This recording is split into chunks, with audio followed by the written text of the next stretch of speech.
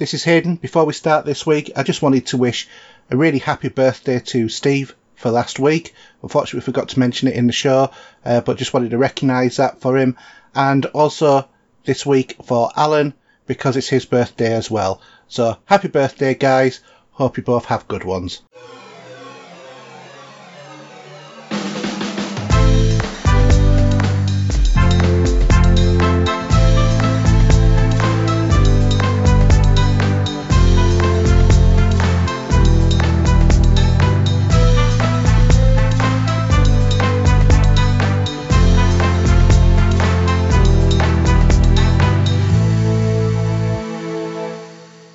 Hello again. Seems to be a bit of a while since I last actually hosted the show, but good evening, welcome, whatever time of the day it is. This is Steve, and this is the Pop Culture Gamers. Hayden, how are you doing, mate? I'm doing very well, thanks, Steve, and happy birthday for last week. Yeah, do you know what? I didn't get hardly any birthday greetings at all. I'm not going to moan about it because I'm not even, it was pretty much a non-event. But thank you very much for the late one for that. You're normally on the ball with that one, I must admit, but, we all got it. Yeah, I think it's with COVID and stuff like that, everything's just sort of like, I almost missed my own son's birthday, so don't feel bad about it. Apologies for not mentioning it last week, we would have done, but it was just one of those things of, time seems to be really weird at the moment, because 1 week blends into another because you don't have the breaking up and going to work, do you? Or, well, I don't have the breaking up of going to a different place than my house. Yeah. Say so. Trying to remember what week is when is more of a difficulty because every day blends into the other. Yes, I'm sure it does. For me, it's been rather the different stories, anyway. But it's. Work's crazy. I don't know about you, but for me it is. And every day is a normal day for me, and it can be difficult and hard as it can be. Yeah. I'm currently doing trying to design a campaign on hidden harm. So, to encourage people, if they're concerned about a child, to report the concerns either to children's social care or the police, really. So that's sort of like what I'm looking at the moment. I've done a bit of work with volunteers working with in the community during COVID, and this is because obviously kids are not being seen by schools and stuff like that as much as they normally are. So there's children are more at risk, and with people being quite locked up, even though things are starting to relax now. But with a lot of people being furloughed, domestic problems in houses, stuff like that, people's mental health and well-being, it has a big impact on kids as well as adults. So yeah, I mean, schools are the idea of schools at the minute still isn't a done thing, is it? Because people are saying that if there's still a 2 metre distance, how can we have school? So I don't know how they're going to cope. And for yourself, having a child that's going to go to school, it's very difficult whether you're going to send them there or not. Well, yeah. I mean, as key workers, my wife and I can send our son to school, but we choose not to because of the COVID. Yeah, that's what I'm saying. It's a difficult situation for anybody to decide whether to take their kids to school and mix and blend with everyone else or not. Obviously, one place I've been working at over the last week and a half, they've really been strict on 2 metre distance, wearing masks when you go into these showrooms where I've been working, gloves and everything else. So yeah, some places are more with it than others, but regarding the schools and that, it's just a difficult situation for the parents on what to do. But I think they either get rid of the 2 metre rule, but I don't know how that's going to, Well, you get rid of the 2 metre rule, then you're immediately, starting to have, exponentially easier for the virus to spread around. So you're just going to head to a second page. Well, I think that could happen already after looking at those demonstrations at the weekend. After just going into Northallerton yesterday around the market, and the fact that people are just not observing the 2 metre rule. Yeah. And it really isn't good, but he's like, oh, well, we're out now, so it doesn't matter. But it does matter. That's the whole point, just because you're outside, it doesn't mean that you're, away from it entirely. I mean, I know somebody who's a member of a running group, and they're very paranoid about the 2 metre rule, but then I saw them running side by side with someone else. And it's so, I don't know that you're less likely to, catch it side by side because of the way that, spray comes from people's mouths and stuff like that. But, other pictures that they've taken, they've, been facing people and stuff like that and not observing the 2 metre rule. And it's just sort of like, you just do it naturally, and people sometimes don't realise it. And then, how's your fuel stations? Because what our BP, for example, locally, they don't allow more than 5 people in there at one time, and you have to wait outside till one person goes out, till one person goes in. I haven't, excuse me, at the garage, I haven't really had that much of a problem. But it's more at things like, well, I don't go to Tesco anymore because, being brutally honest, the way that Tesco staff treat you when you're in there, I feel like I'm a Jew in the middle of the Second World War at an internment camp. Yeah. The way that they treat you, going in there. And, I've had, discussions with some members of staff who were being a little bit too unruly, and who had got their own rules wrong as well. That was the other thing. But other places, like, for example, Sainsbury's, seem to be a lot better with it, I've found, or at least the Sainsbury's where I go. Yeah. And I'm sure it's different from store to store. I'm sure someone else would be saying, well, when I've been to Sainsbury's, it's been, like an internment camp. But, you just go as you find. But I just find... you want to try all the places like that, they're just dreadful. I haven't, worse. Well, we haven't got an Aldi, within... I can't think it was either Aldi or Lidl, I can't remember, but it was just like free-for-all in there. Yeah. It's pretty poor, to be honest. But, it's to say, I don't know how long we're going to... I mean, all the shops are going to start to open up tomorrow, or start to, so... That'd be more work for us, to be honest, but in the work side of things. But it's going to be interesting to see how all this does. The only thing that hasn't happened yet, which I don't know about, which I'm really concerned about, is the hairdressers, because I don't own a shave, something to shave my head. So I really would rather just go back to the hairdresser and get them to do it. Well, I mean, you could get a razor really cheap from... They're about 30 quid, I think. No, you can get one for less than 20 quid from Argos. And that's got various different lengths on it as well. So if you did want to, have longer or shorter hair. Well, in my case, I have no hair. That I prefer that's the way I go. But unfortunately, if my hair's in a bit of a mess, I look like Krusty the Clown. Right. Okay. Say one thing. So, yeah, I've tried to wet it. I tried to wet it down in the mornings to get it just to look sort of decent. Yeah. Because it just goes up into sort of. Like I just go, it's crazy, it really is. But I do like just to go to the hairdressers and deal with it and sort out whatever. It's I suppose it's an interacting thing as well. You know what I mean? Yeah, I do know what you mean. Yeah. Well, I have to admit, at the moment, my wife's cutting my hair. Yeah. And without a ball, I might say as well. And she's doing an okay job of it. I'd be glad to go back to the hairdressers, but all things considering she's never been trained or whatever, she's doing okay. I mean, for me, it only costs £7 to get it done, and I'm in and out. But I just, it's easy. But yeah, I know what you mean. It's it does for me. As a matter of fact, when I ordered the clippers for my hair, she said how much it cost, and the ones I couldn't get to Argos to get the ones I wanted, because Argos was it. So what design? Because there's numerous designs. There's ones there with like four separate circles attached to a spindle, and those those 4 circles sort of can, from my point of view, if you want to keep it as bald as possible, they just sort of mold to your head. Right. Okay.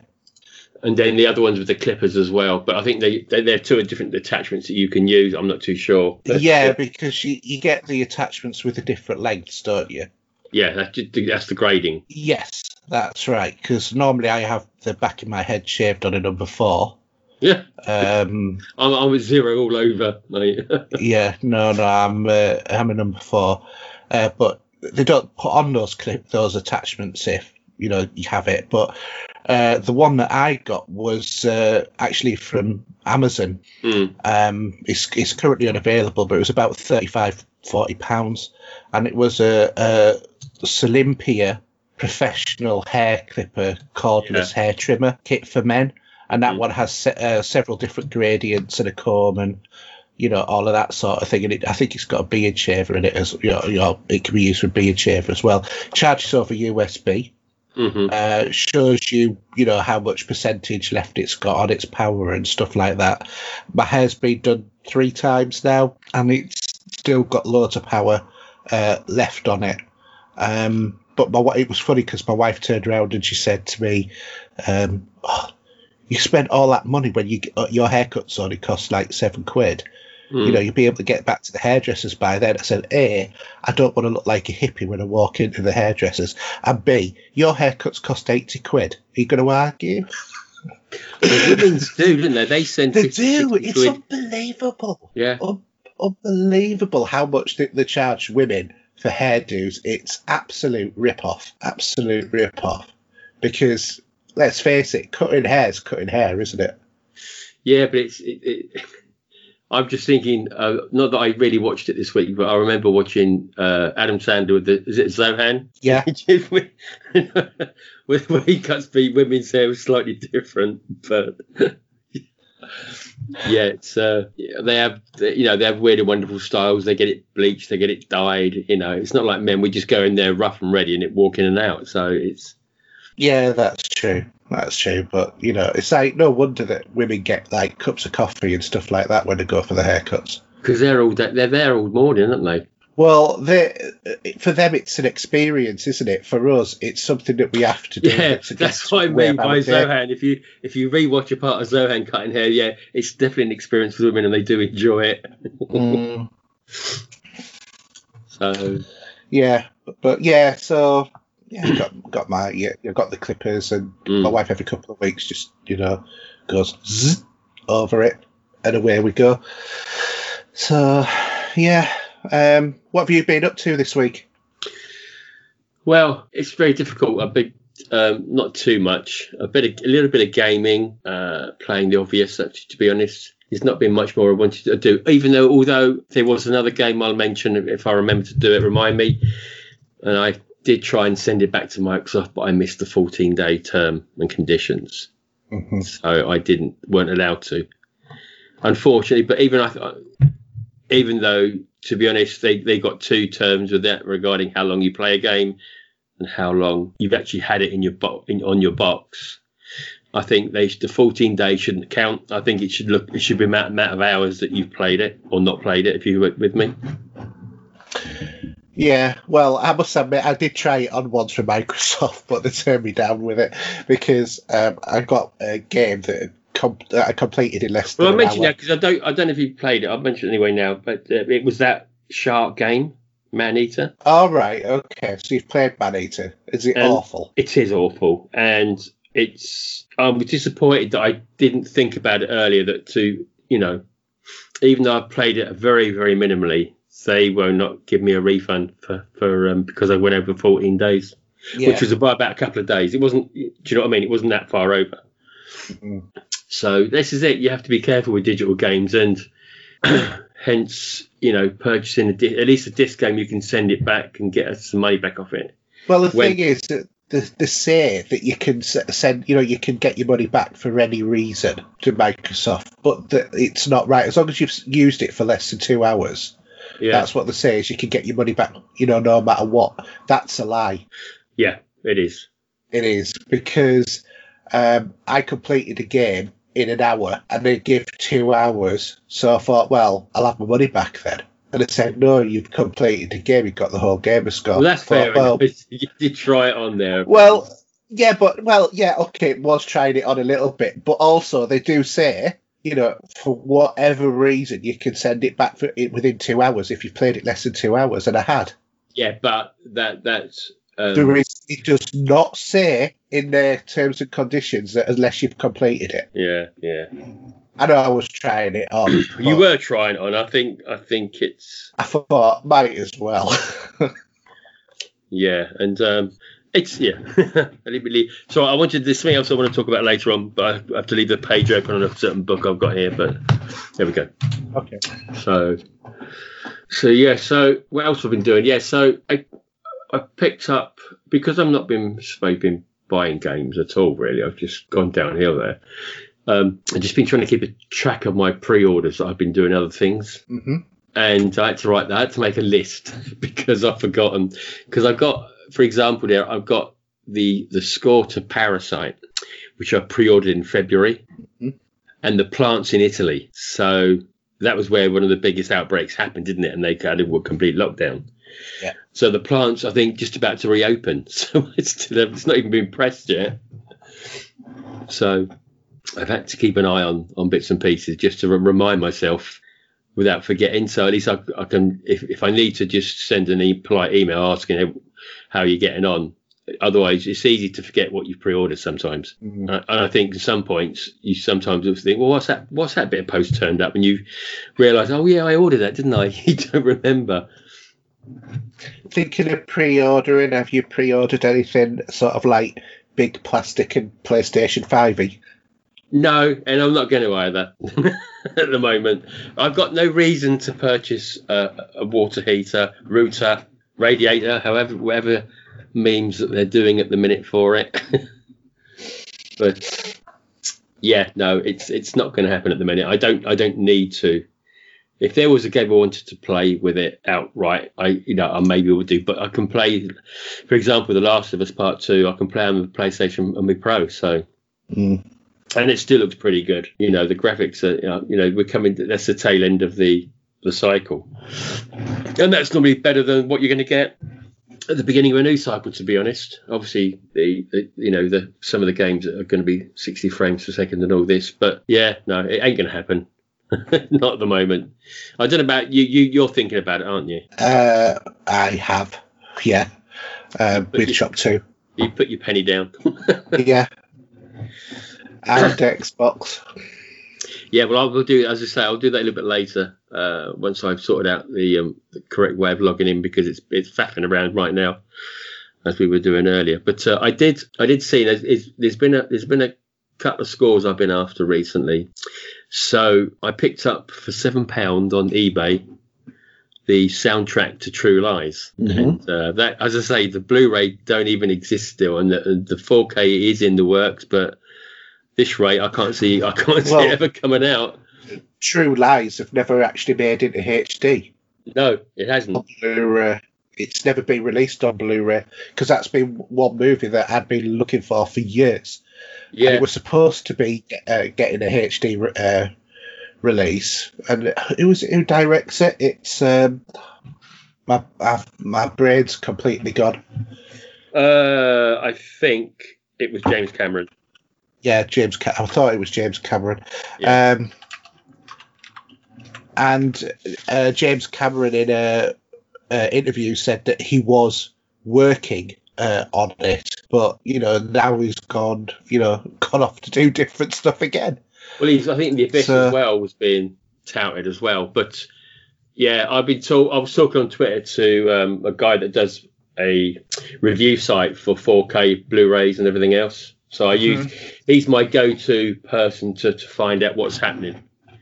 And he says, yeah, it's not going to be anytime soon. I think at the moment, the way the world is, it's probably been put on hold maybe. But I did watch it this week, funnily enough, even though I'm not going to talk about it in movies. I did watch it again, and the quality on Sky Movies is really good, actually. That's one consolation. I have to admit, I actually think that they actually have the HD version of it, like digitally, but not They've never just committed it to Blu-ray.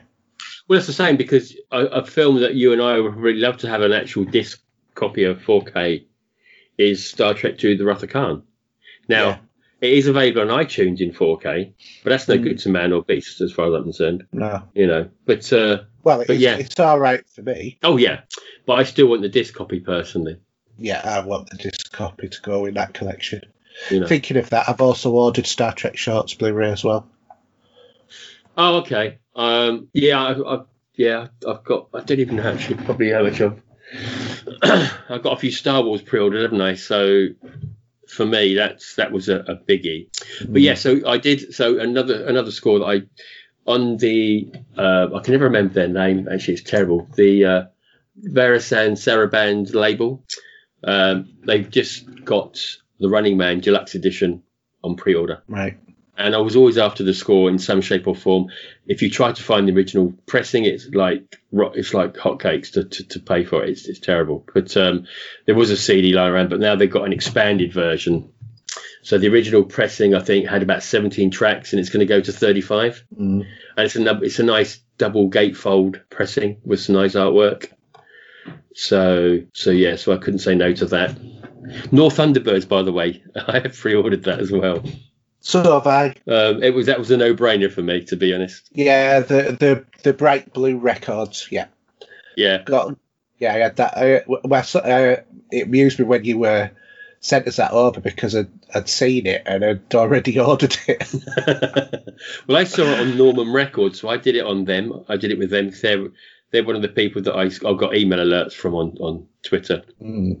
So I saw it on there before I saw it on any other place, such as Jerry Anderson's website and stuff like that, which that came probably about another half an hour later on my list to look at.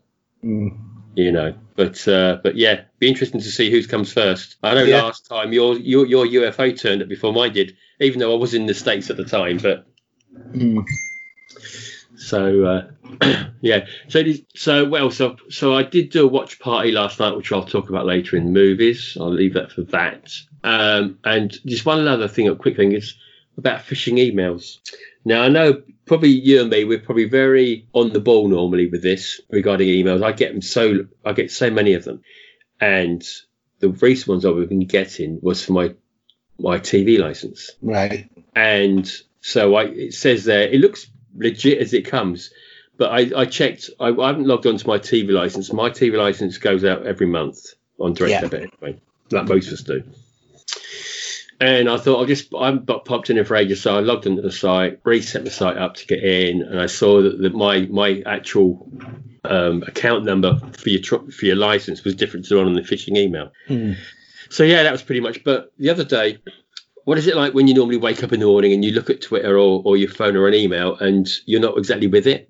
And I did that the other morning, other Saturday, and it said there that I'd logged into my Microsoft account, and I thought, and I wasn't awake. And what did I do? I hit the button to check it, didn't I? Which gave the phishing email my details from my Microsoft account. So I rushed downstairs, got on the PC. I was trying to. Do you not have two-factor identification on? I didn't have it on my phone. Right. So I ended up going downstairs, logged on. I logged on, changed the password.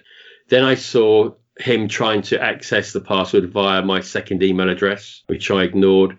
And then I started freaking out because I got some account details there, which I don't want going out anywhere else.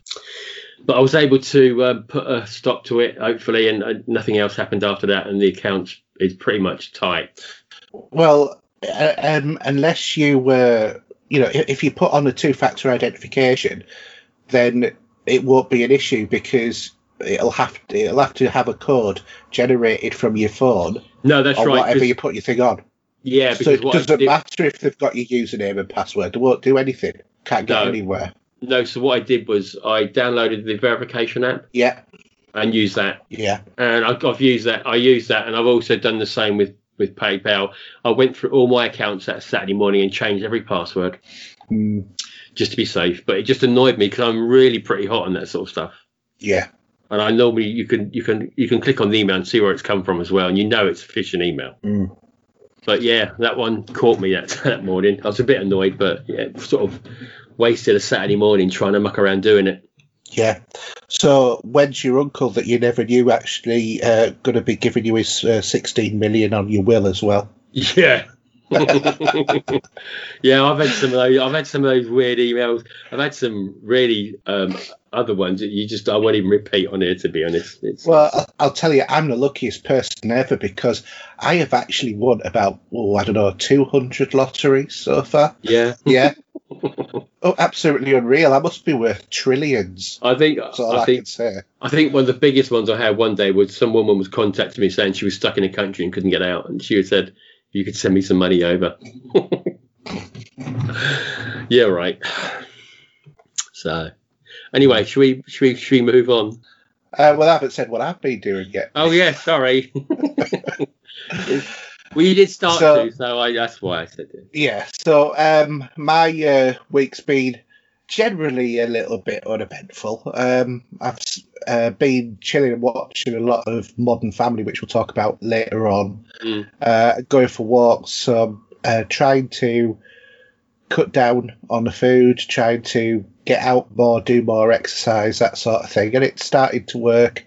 I've lost about 6 or so pounds so far. I've also picked up a Zion Smooth 4 gimbal for my mobile. Oh, that's right. Yeah, when you texted me about it, I thought, what are you on about? Yeah, so it's got some really quite cool features. So it's got the focus, pull, and zoom, which gives you the vertigo effect on your videos if you want it to.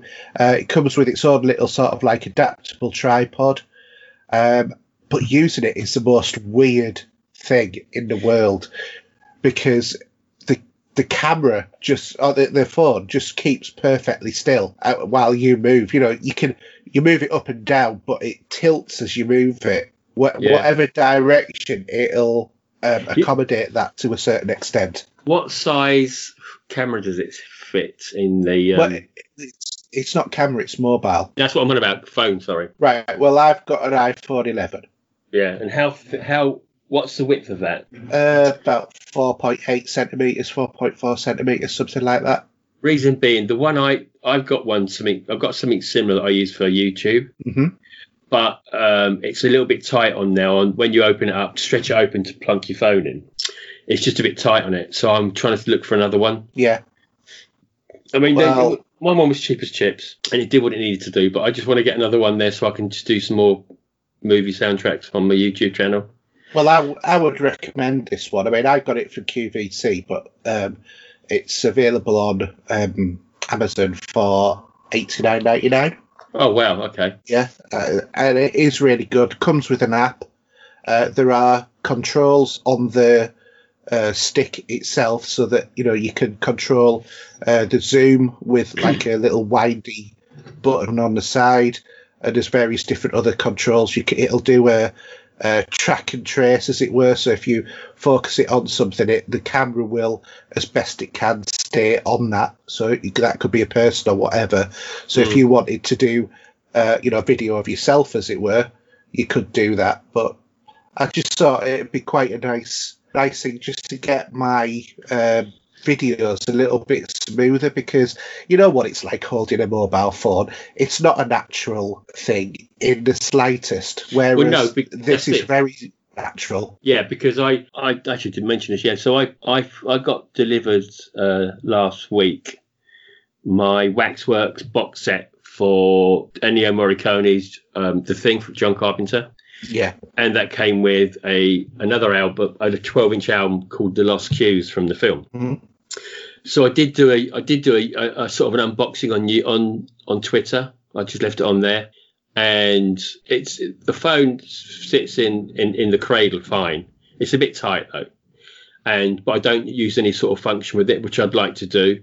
So hence I want to get something different. So this one's just all it does is hold a cradle in it, and that's all it really does. So it's a mobile phone cradle. It's not a gimbal.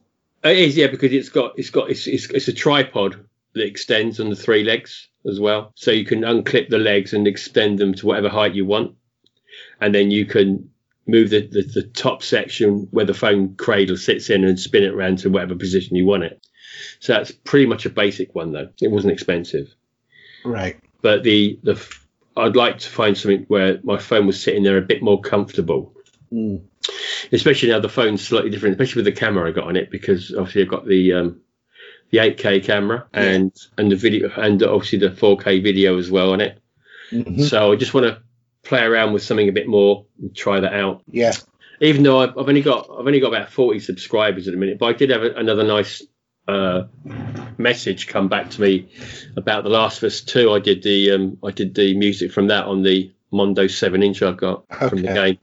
But because some of my videos, actually some of them are like 2K views on them. So obviously someone's watching them. Do you know what I mean?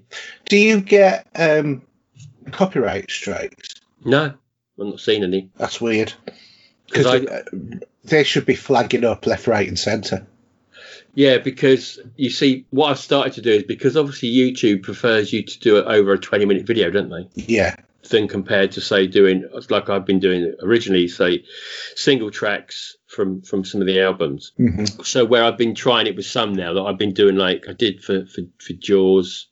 Actually, I didn't do for Raiders, even though that one's got a high viewing, where I do like a 20-minute video. So I'll do a selection of the score from start to finish, just pause it each time and then move to another track or whatever. Yeah. So, but yeah, I don't really get any grief I don't see any YouTube emails telling me I'm being a naughty boy. Oh, well, you're lucky. I've not had one, and I've got like 40 odd videos up there. Do you know what I mean? So yeah, it's a bit, I don't know, but yeah, but it'd be nice to actually get something else I can use, and I can just do a few more of them. Yeah, no, I've had videos that have got like a few seconds of music from a game that I've streamed up on YouTube, and then suddenly it's a copyright strike. But you're not in trouble, but it's a copyright warning. You won't get any money. Well, I thought I won't get any money anyway because I'm not monetized. Well, I'm not monetized either. And the funny thing is, I was hearing like a lot of these big YouTubers that might have music in the background. That's the big thing, isn't it? And that gets swallowed up quite a bit on that. Yeah. So. But of course, the big thing now is as well on Twitch, where a lot of the Twitch streamers have been hit by the same sort of copyright software as has happened with YouTube. Yeah, same things happening. It's just going to kill streaming video games. Well, it is, and it's funny because I think the worst. Actually, I didn't get it this time, which is ironic, because I did a small video of the score to True Lies. I've got a couple of groups I'm in, which are sort of movie soundtrack related and movie related. Yeah. And I did a video on that Facebook, and it didn't get flagged. Where normally not long ago, I would have put up something there with a bit of music on it, and it would get flagged that it was whatever. Do you know what I mean? Yeah. But this time, this one didn't, which I found a bit weird, and I don't know why. And that was like a 2 or 3 minute bit of music. So I don't know. I don't get. Facebook is the worst. Instagram, I think, are pretty good.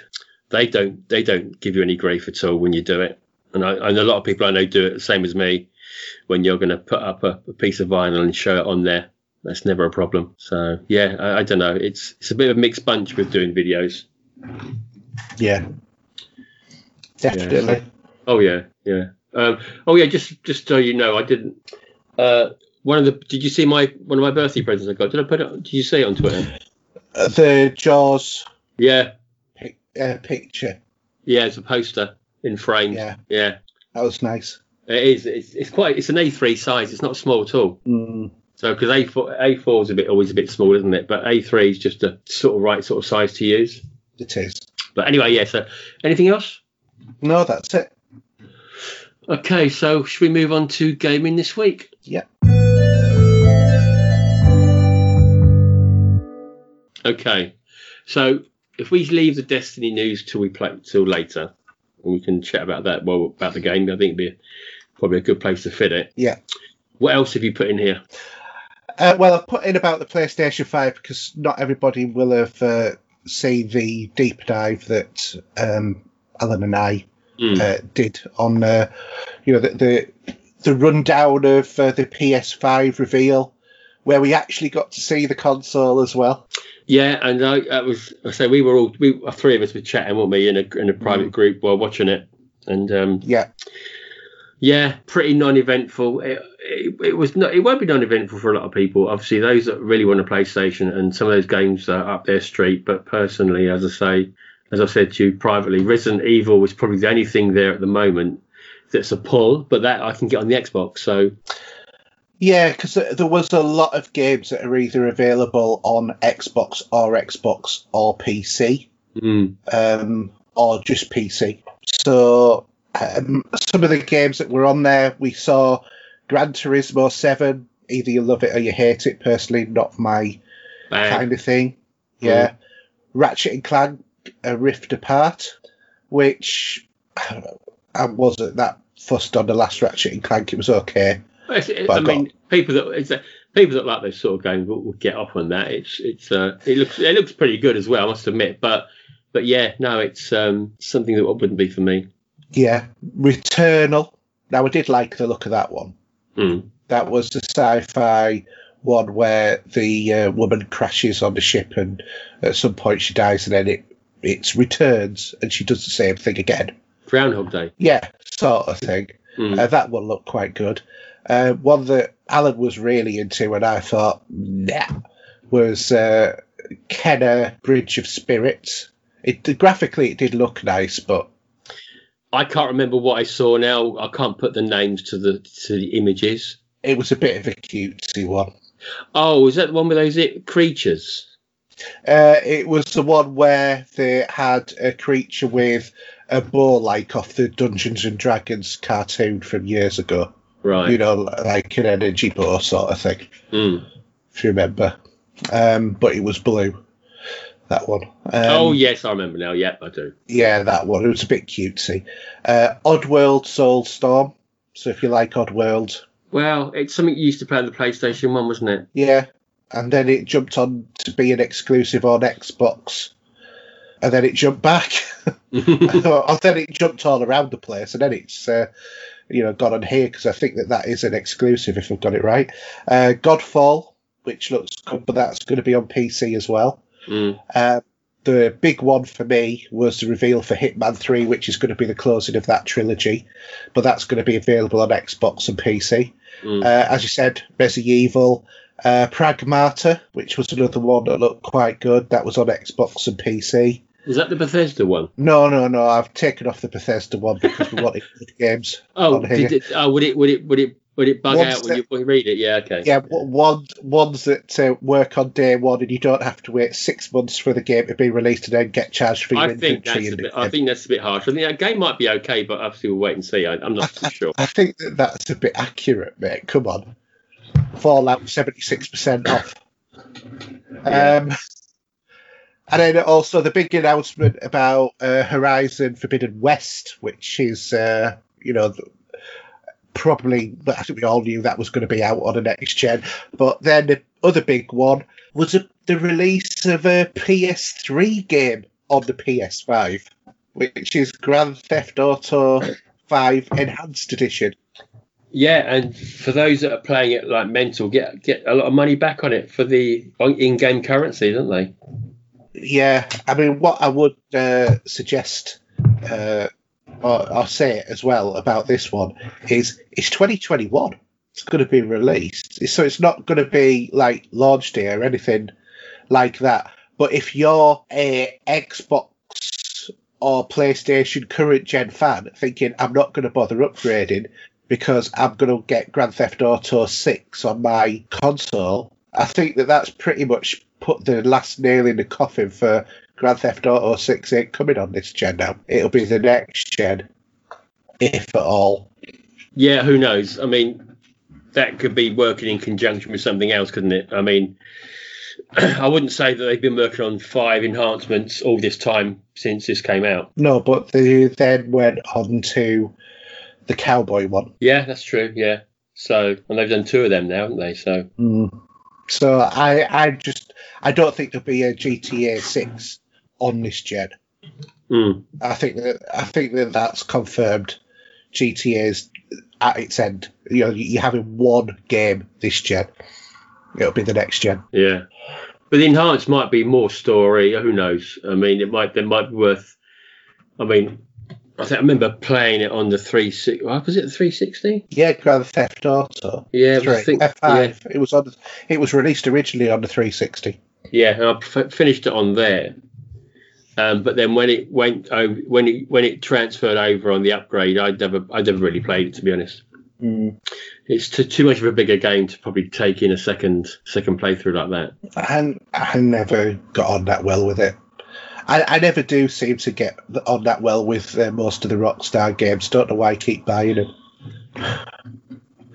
They don't play games. They're not games I enjoy that much. I enjoy the worlds, but for the story, it always feels like it's too busy with the phone going every 5 seconds and stuff like that. I just can't be bothered.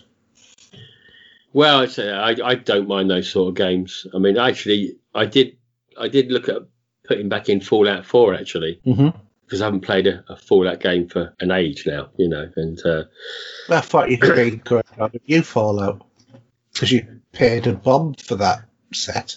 Yeah, no, I haven't really. I can't bring myself to put it on at the moment. I can't. So it's one of these. We do get these occasional games that we regret. Do you know what I mean? So that was one of them for me. Was it?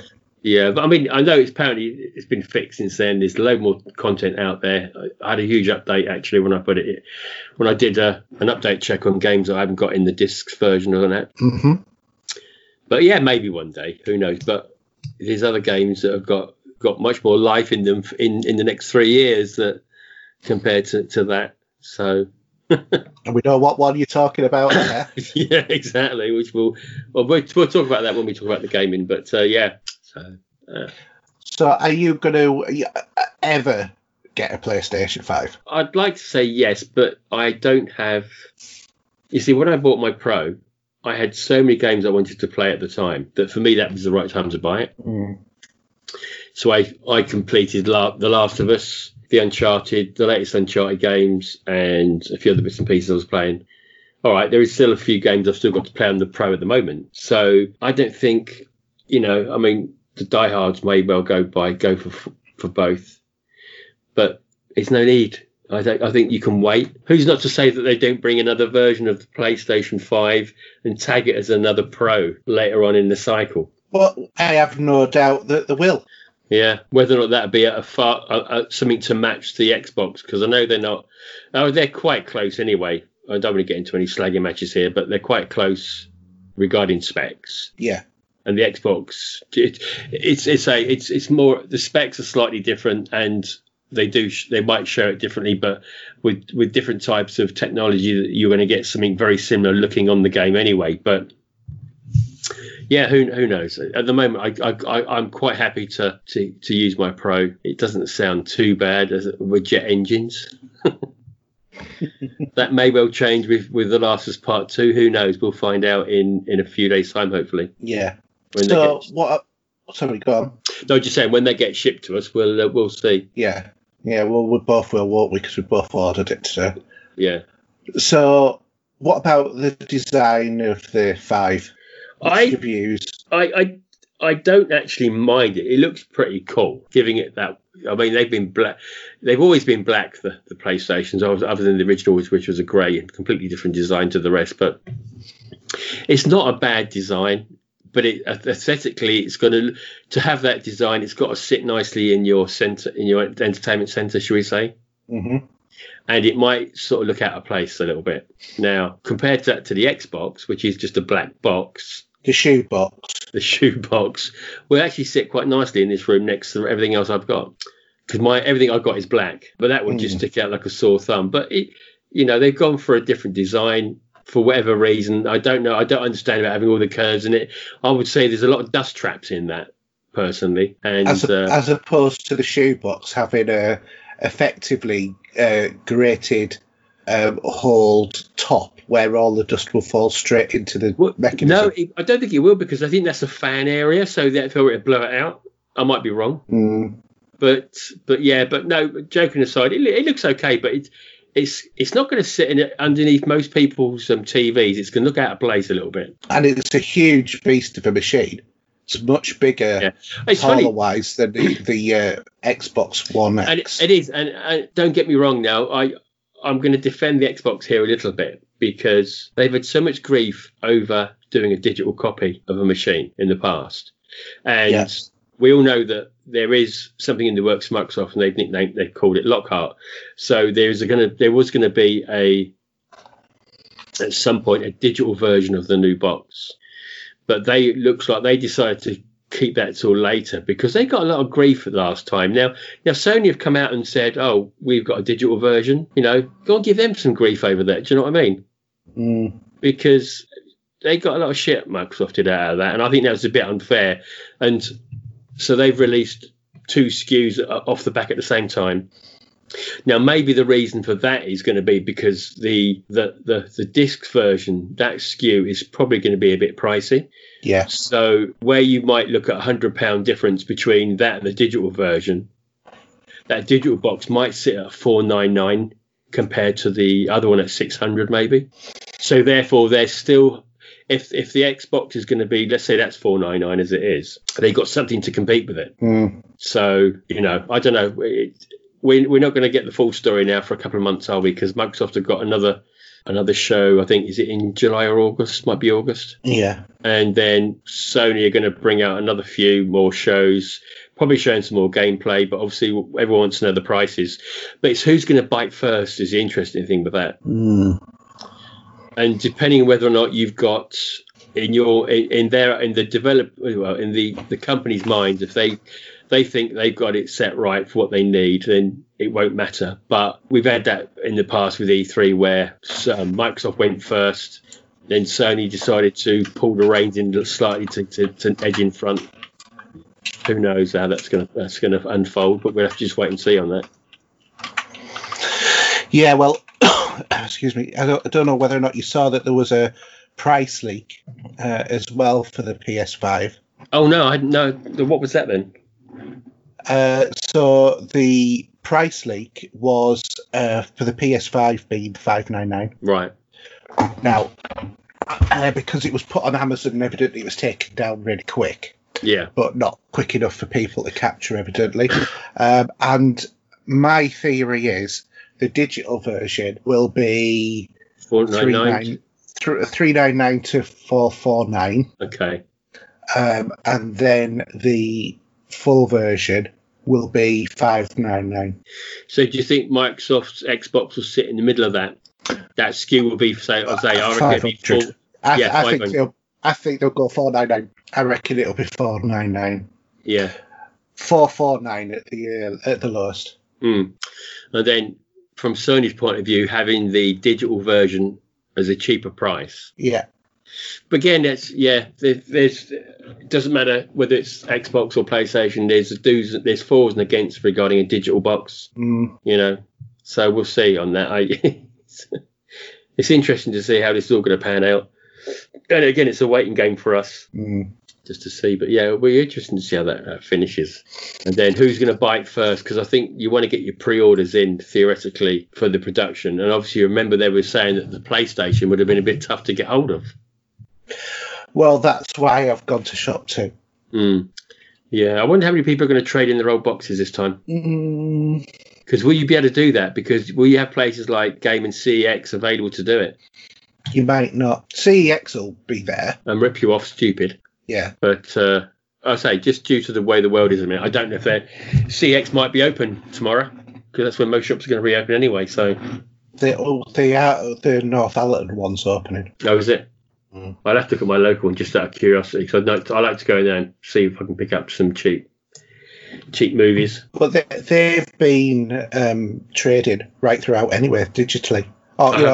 Postage wise. Oh, okay. Because my son's been buying stuff from them, ordering it because he's old enough to have his own little debit card. Right. So he gets his pocket money, that gets paid into his bank, then he goes and buys whatever from the shop, and then they just post it out. Yeah. So, ironically, I've just had a YouTube come up on my phone saying Microsoft responds to the Xbox delay. on pricing or something. I don't know. I'll have a look at that later on. That should probably not just be clickbait for YouTube. Who knows? But we'll see. Oh, it definitely will be clickbait for YouTube. Okay, should we do the releases? Yeah. Oh yeah, I've got new. I'll tell you about this. My glasses have been broken, and the main ones I always use are like they got a cut in them, so you got the two different bifocal and all that, and you can't really tell. But what happened is the frame would come away from the lenses, so when you put your head down, they just fall off. So I got a new set of frames yesterday from Specsavers. Yeah, and that weren't cheap, just for the frames. And she put the lenses in the frames. So yeah, so I can actually read properly without them falling off at the moment. Oh, well, that's good. But yeah, that was £50 for a set of them to do that. Took them 2 minutes to do it. Well, not 2. It took about 5-10 minutes to put them in there and set them in there. Yeah, but it's good that you can actually get the right frames, because the glass nowadays is cut to the frames, isn't it? Exactly. So they did have a set of exactly the same frames. Now mine was pretty much worn on the side because all the paintwork has started to come away. So this is a brand new set of frames, and so I'm glad I've got them anyway. So they all fit nicely now. So, so shall I read the new release? They might as well, shouldn't I? I can see. Yeah, go on then. So we got Griftlands on the PC. So we're starting with the 15th of June 2020. After this, we've got Elder Scrolls Online with Stadia from Bethesda on the 16th. Disintegration, PC, PlayStation 4, Xbox One from Private Division. I don't even know what that game is yet. I don't know much about it. We have Desperados 3, again on all three Xbox, PlayStation, and PS4 on the 16th. On the 18th, we've got Bus Mechanics on the PC from Aerosmith. Well, not Aerosmith, yeah. Best Friend Forever, PC and Switch from Alliance on the 18th. Walking from Tiny Build on PC and Xbox. 19th. Waking, sorry, yeah. That was Waking Simulator, sorry. We have, for the 19th, then we've got The Academy First Riddle on PC from Snapbreak. Ion Fury, shall I say, PlayStation, Switch, and PC from IC 3D Realms. Obviously, Last of Us Part 2, PlayStation 4. And then we've got The Coma 2 Vicious Sisters, PS4 and Switch from Snapbreak. Burnout Power Rush Remastered for the Switch, if that's your bag, on the 19th again. And YS Memories of Salta Remaster on the PS4. So, a nice little bundle of stuff there. Couple of good games there, actually. Burnout Paradise on the Switch would be brilliant. Yeah, that may well be a nice little game, actually, for that sort of screen to play. Mm-hmm. As long as I bet you, though, it'd be expensive on the Switch. Be £35. Yeah, it's a bit much, though, isn't it? For an old game. I don't think they care, Nintendo, do they, for the Switch? They're all so pricey that You pay for a different type of technology though, because it's much easier to print a disc than it is to wire up a cartridge, isn't it? Yeah, but yeah, I'm sure that'll sell well. Obviously, Last of Us Part 2, everyone's been waiting for that. I've stayed away from every spoiler possible. I've not even seen a playthrough of any of it. I don't know about yourself. Have you kept away from anything at all? Do you know anything about it? Or well, kind of. I've seen a couple of clips of it, but they're not spoiling the story. Where some have been, apparently, haven't they? Not that I've seen. Okay. Other games, yeah, but not yeah. Not the ones I've seen in terms of the videos of The Last of Us Part 2. Stadia is a bit of a poor platform of late, so I don't know why Elder Scrolls Online will be going on there, because I don't think anyone plays Stadia these days at the minute. Maybe they're trying to get people to go on it. Yeah, it's everyone was sort of really beefed up for that platform, but it's sort of fallen on its arse, hasn't it? Yeah, I wonder if it'll be around next year. Yeah, only time will tell. There was a lot of games that people were playing with Stadia, with Assassin's Creed and all sorts, but I don't think it's worked that well for them. No. The infrastructure's not there to support it. No, I was trying. Unfortunately, I was trying the Xbox Cloud.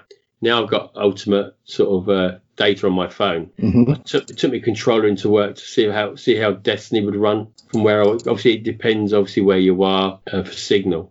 But it did run actually. I did actually log on to Destiny at lunchtime and have a quick run around. But that means I need help, doesn't it? I think.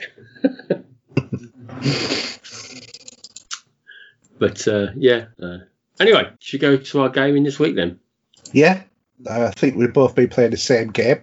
Yeah, so which is lots of news for. I think the non-Destiny people will switch off for the next hour. Anyway, so as you're probably going to be aware, that Destiny had I suppose it's their version of E3, really, isn't it? Yeah, it is. We're going to call this. It was only an hour long, but what they decided to, I think, go out all guns blazing with this. I wasn't expecting what we were going to see. Just set the stall out, certainly. Oh God, yeah. And to start with, first of all, they brought out a trailer for next season's, or should I say next year's content, which obviously starts around September. Which is actually a big release like the Taken King, isn't it? Yes, it is, yeah. So we're going to be getting story content and everything else with that. And to see that we're going to get Europa as a new planet, and that the Stranger's back, more importantly, which we haven't seen her since, I can't remember how long ago that was now for Destiny. Destiny 1. Is it? I think the last it was it? Yeah. Yeah, it was the end of Destiny 1 where she gave you the gun because you completed the mission. That's it, yeah. And that was the Stranger's rifle, if I remember rightly, which we're going to get back, aren't we, as well as a part of the content you're going to pick up if you're going to go for the digital version on the special edition. You will be getting that picked up with the game. Yeah. I thought just holding back off of that at the minute regarding, so it was called, they decided to call it Destiny, was it Beyond? Sorry, Beyond Light. Thank you very much. Just on that at the moment, I think that looks pretty cool. I know we haven't seen a lot regarding some content, and I think the way we're going to get this new planet, but at the same time, Bungie was saying that the game's getting too big, and I can get that. And I don't know about you, but on some of my one of my machines, every time I do an update for Destiny, my hard drive's not big enough. I have to take something off. Yeah, it is getting to be a big game, but I don't like the idea that they're taking planets away from us. Yeah, because we're going to be losing. We're going to be losing Io, Mars, Mercury, Nessus, and Titan. Now they're going to be put into like an archive. So depending on whether or not, I don't know if the pyramids are going to, they could blow them up maybe for all we know, and there'll be no more, depending on how they want to play the story out. Yeah. And after we had that little mini live event of the pyramid getting blown up by Rasputin that happened last week, which was a little bit of a non-event because it lasted for about 90 minutes, but it did look pretty cool. And when I logged in later in the evening, you could go and see you saw the remains in the distance ablaze in the tower, and there was people there with their just looking up at the sky, where there was bits of residue flying through the sky at the time. But we're going to lose those 5 planets. We're going to get the Cosmodrome coming back and upgraded, and we're going to get the Vault of Glass as well, which I think was one of my favourite raids. See, I like the Crota raid. Yeah, that was pretty good. I mean, who knows that. They said they're going to be bringing back some of the old content, and this is not just to be filler as well, but they're just going to try and I think they're going to mix and match a bit, and I like the idea of that. So we're going to. I think that it'd be nice to go back to the Cosmodrome, and that will all be upgraded as well. We're going to see some weapons as well with that as we go. Obviously, Season of the Arrivals is on at the moment, which we started to play. Yeah, and that's not too bad. I think more importantly, going forward, that Destiny is got like they've given us a 3-year cycle to look at. Yes. So I don't know if have you put it in there. I can't really see now if you've got it in there. Not the 3-year cycle. Yeah. So I don't want to just sit in dead space, but we're going to see they've already planned out another 2 years to follow this, and I think it's pretty good of them to do that. I like the idea of that, and they're being committed. So we obviously know there's not going to be a Destiny 3 now, which I'm happy with. Well, there's not going to be for a few years. That's not to say that they don't upgrade it at some point. Well, it could be after these 3 years, they might decide to change it then. I think that they probably will, because that's going to be then mid next gen cycle. So they're going to want to refresh the whole engine by then, I would have thought. Yeah, well, they have said they're going to give us cross-play in about a year's time. I know we got cross-save in that does feel like it's cross-play, but it isn't, is it? So that's pretty good that they're going to try and get involved with that. It's I think because they've had a few issues, Destiny, of late. They've been trying to correct a few bits and pieces with it, and I think they're going in the right direction as a company. Yeah. I know some people were getting bored. You and me both were with the last season. The last season was a real grind. It was, and I didn't even get nowhere near completing that. I thought you got to level 100. I did, but I didn't complete the different areas. Neither did I. I completed one, and I got halfway or 3/4 of the way through the second one, and I just thought, why am I doing this? I'm not enjoying it. It's a pain in the backside having to go and do it every time. Just forget it, and I just left it at that point. They made it too much of a grind. The public events that they did, I didn't mind those so much, but they were ridiculously hard. It was very difficult to actually be successful on those events. The newer public events seem to be a little bit easier, but still challenging. Oh yeah, I mean it's like playing Gambit though, isn't it? But I don't mind Gambit. I do enjoy that, and it's the same idea that you're collecting motes from killing different enemies. Yeah.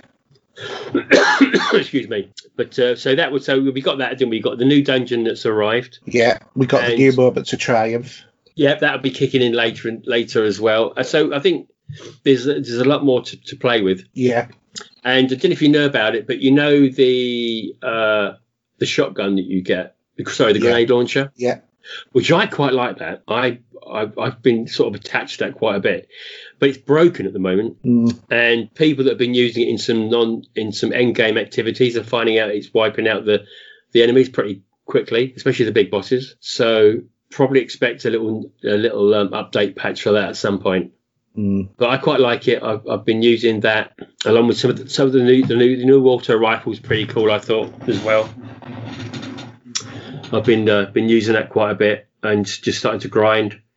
And I like the idea. Have you been to see for Gambit? I haven't been into Gambit. I've done the on the quest line for the public event where you then get the things. You go back to I forgot what's his name, the guy who does Gambit. Yeah. Him, and you then put things in that other thing, and then it gives you other engrams, which you can then get weapons or whatever from him as a result of that. Yeah, and if you go to the first part on the left, Drifter, that's it, the Drifter. Yeah. So if you go into that first part, they can come out quite high up level.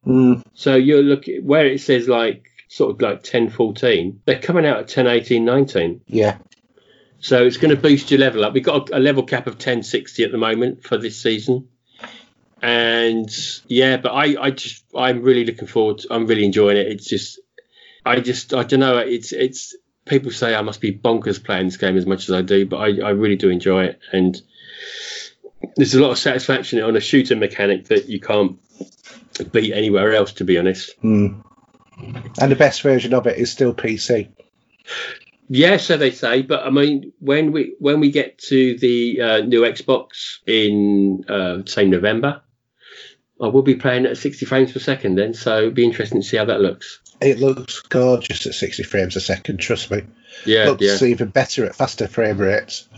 Obviously, what they're doing is, like everything else, we're going to get a free upgrade when you've got your new console, whether it's the PlayStation 5 or the Xbox. You'll be getting the upgraded version of the game for free.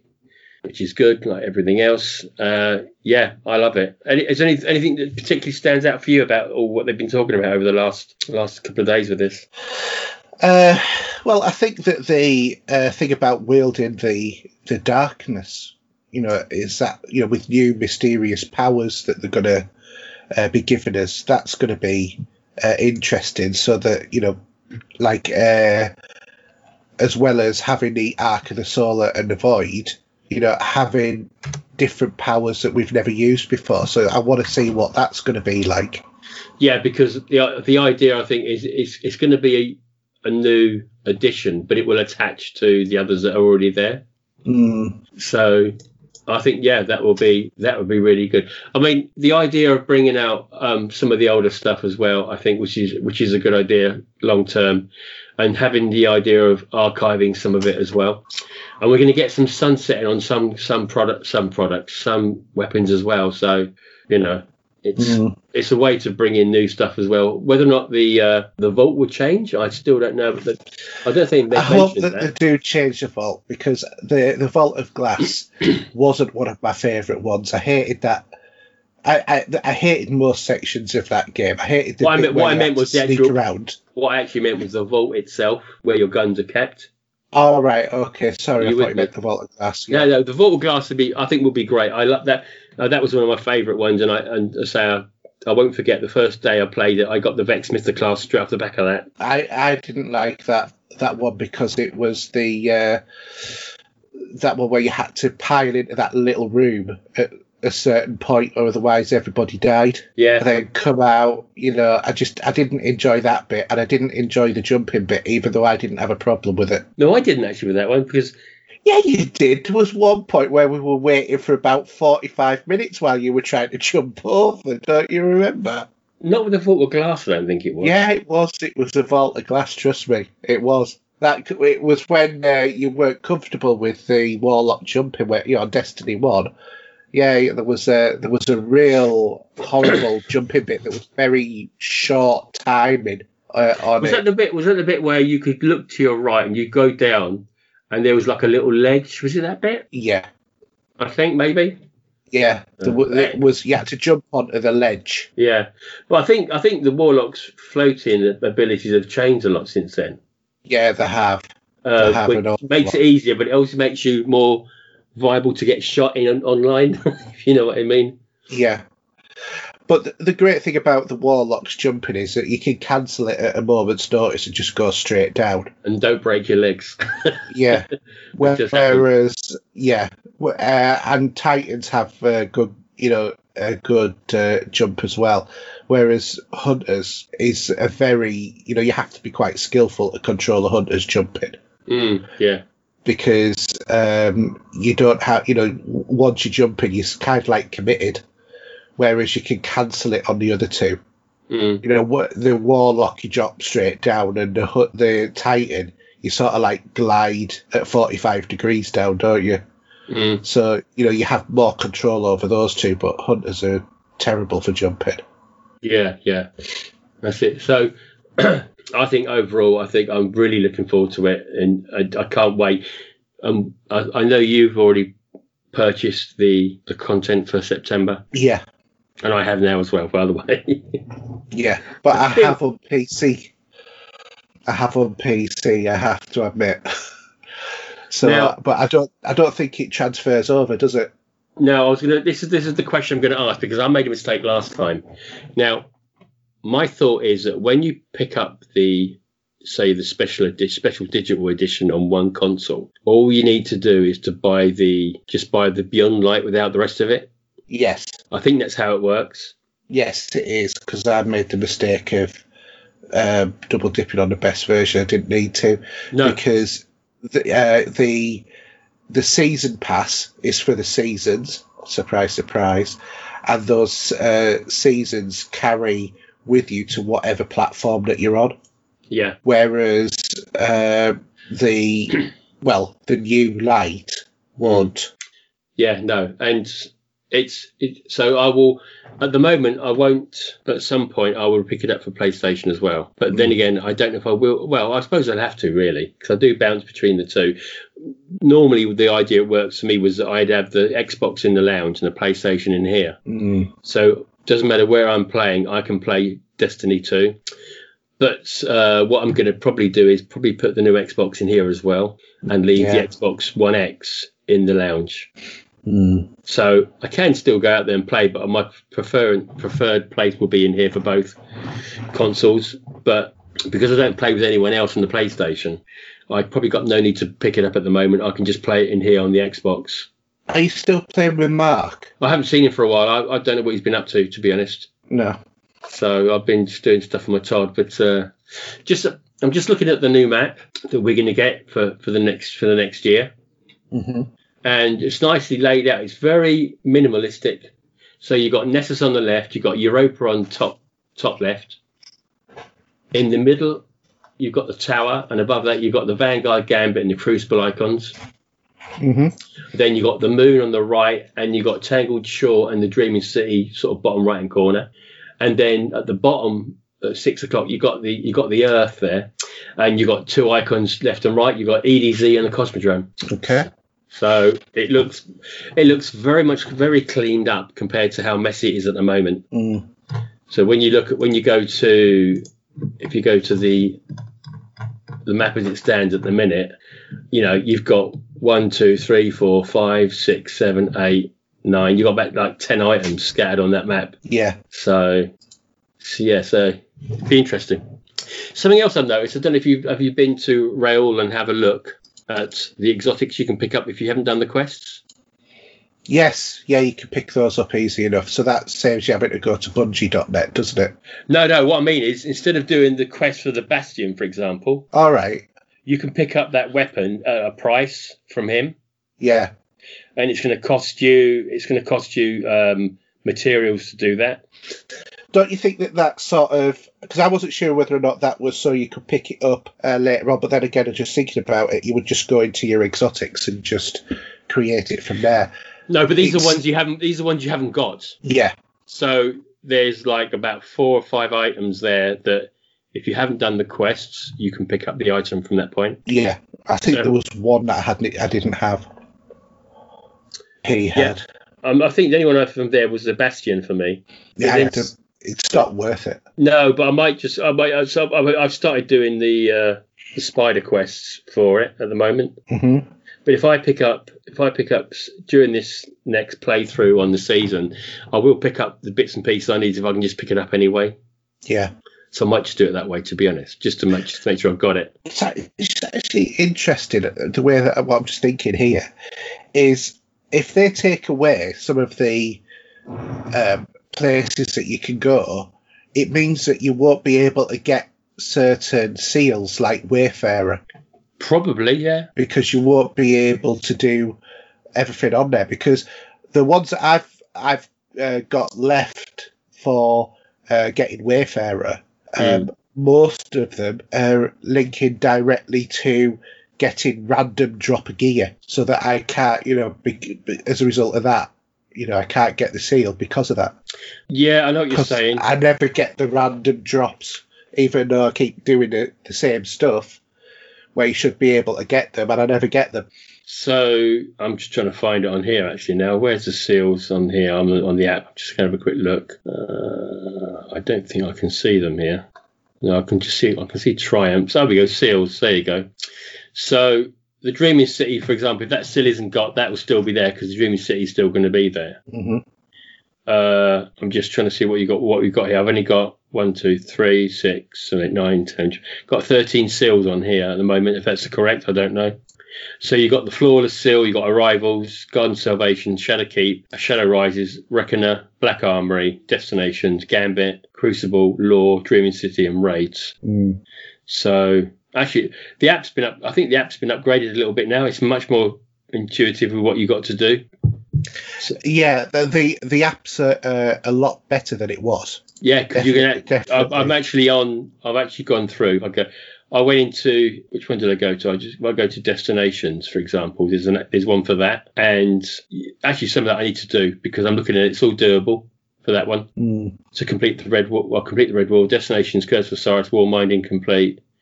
Forsaken. There's some things there that are incomplete for whatever reason. I do not know. But yeah, no. I think what will happen is, do you think they will, if there's a seal there that you can't get anymore, do you think they'll give it to you? Well, they can't, can they? Because you haven't satisfied all of the requirements. No, but what if they're going to take away the way you would progress for that seal? Yeah. Then maybe they will just hand it to you on a plate. So the one that I've got's a destination seal. Yeah. Yeah, I've got that one. I've got 3 things on the destination seal to get. I thought you did, because this is the one that gives you Wayfarer, isn't it? No, I haven't. I've got 10 out of 22 done at the minute on that, looking at it. On destinations, really? Yeah, I've not been doing it. I've not actually been, yeah. Because I've got 19 out of 22 on there. I thought you had the Wayfarer one. No, I haven't. No. But I've got the Destinations Curse of Osiris and Warmind to complete that badge, and Destinations Forsaken to complete that badge, and then a Lost Sector one, which has, that's just waiting for the bounty to come for a Lost Sector for a character to go and get that. There's one character on that. But yeah, so that's going to stop us from being able to get it, because I'm sure that one of the destinations is Europa, or is Europa the one is that staying or going? No, Europe hasn't come yet. But no, sorry, not Europa. Nessus. Yeah, so I'm just looking at the app. So for example, okay, let's have a look. Forsaken. I just saw it a minute ago. So Lost Sectors. So Heroic Adventures completed. It says that's on Titan. So if Titan disappears, will they just? Well, they'll either complete it automatically, because there's no way you can ever get it. Yeah. So I on one of them, I need to get the Braytech Osprey, the Ikelos SG 1.0.1, and the Ikelos SMG 1.0.1. Okay. So that's on one of them that I've, in order to be able to complete that collection, I've got to do that. So that's on Curse of Osiris, and then the other one is on Forsaken. And there, it's a secret. Oh no, sorry, I got the right one. It's not. Yeah. So on this one, I've got to get the Twilight Oath and the Secret Victories banner as well.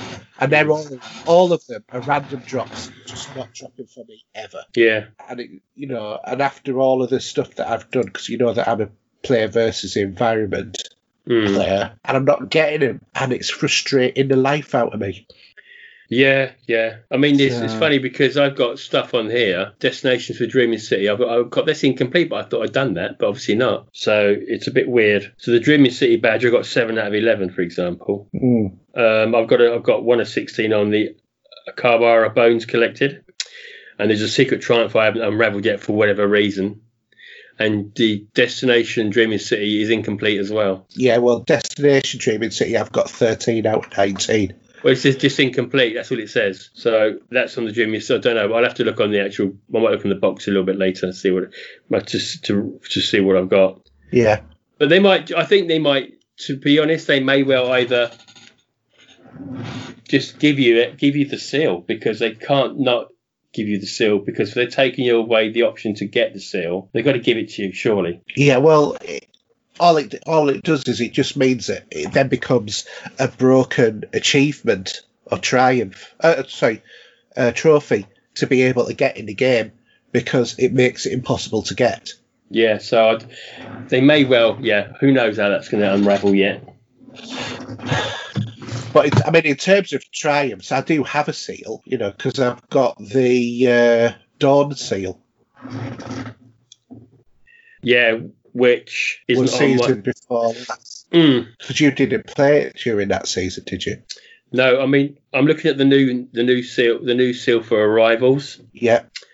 And at the moment, I haven't got one complete yet. No. I mean, I'm close to it. There's a couple. I'm just looking at some of the green lines going across to show what you've got there. Like, rank acquired. I've got 1 of 3. I've got 1. Upgrade Grift ranks. Yeah, Gift Rank, the first one. I've got that one. Yeah, so I've got 1 of 3 on that. So I don't know what I've done. Purchase gift upgrades for the Prismatic Recaster. But I pumped loads into that, so I don't get that. Well, I've got that one. But yeah, it's maybe I'm doing something wrong. But I can always Google it if need be and see what's there. Yeah. But yeah, so there's a few bits and bits. I mean, that might work. That could be doable. That one maybe. I don't know. I think it will be, but you'll have to start on it now because they always make sure that there's barely enough time, isn't there? Yeah. Some of the other ones, the ones that the law ones, I think that again is something you just get as you play along. But sometimes some of that stuff is, I don't know how that works really, to be honest. Yeah. So what's your total score for Triumphs now? Triumphs? That's 53,285. Yeah. So, but yeah, that doesn't matter too much because I don't play with that. Unfortunately, I don't play with 3 characters a lot. No, I must admit I don't anymore. I've more or less given up on my other characters. The only thing that I do is go in and transfer all of the transferable gear over to them just to up their level a little bit more. Yeah, I do that with the season stuff. Yeah, that's what I do. Yeah. But yeah, my score on that's 54,600.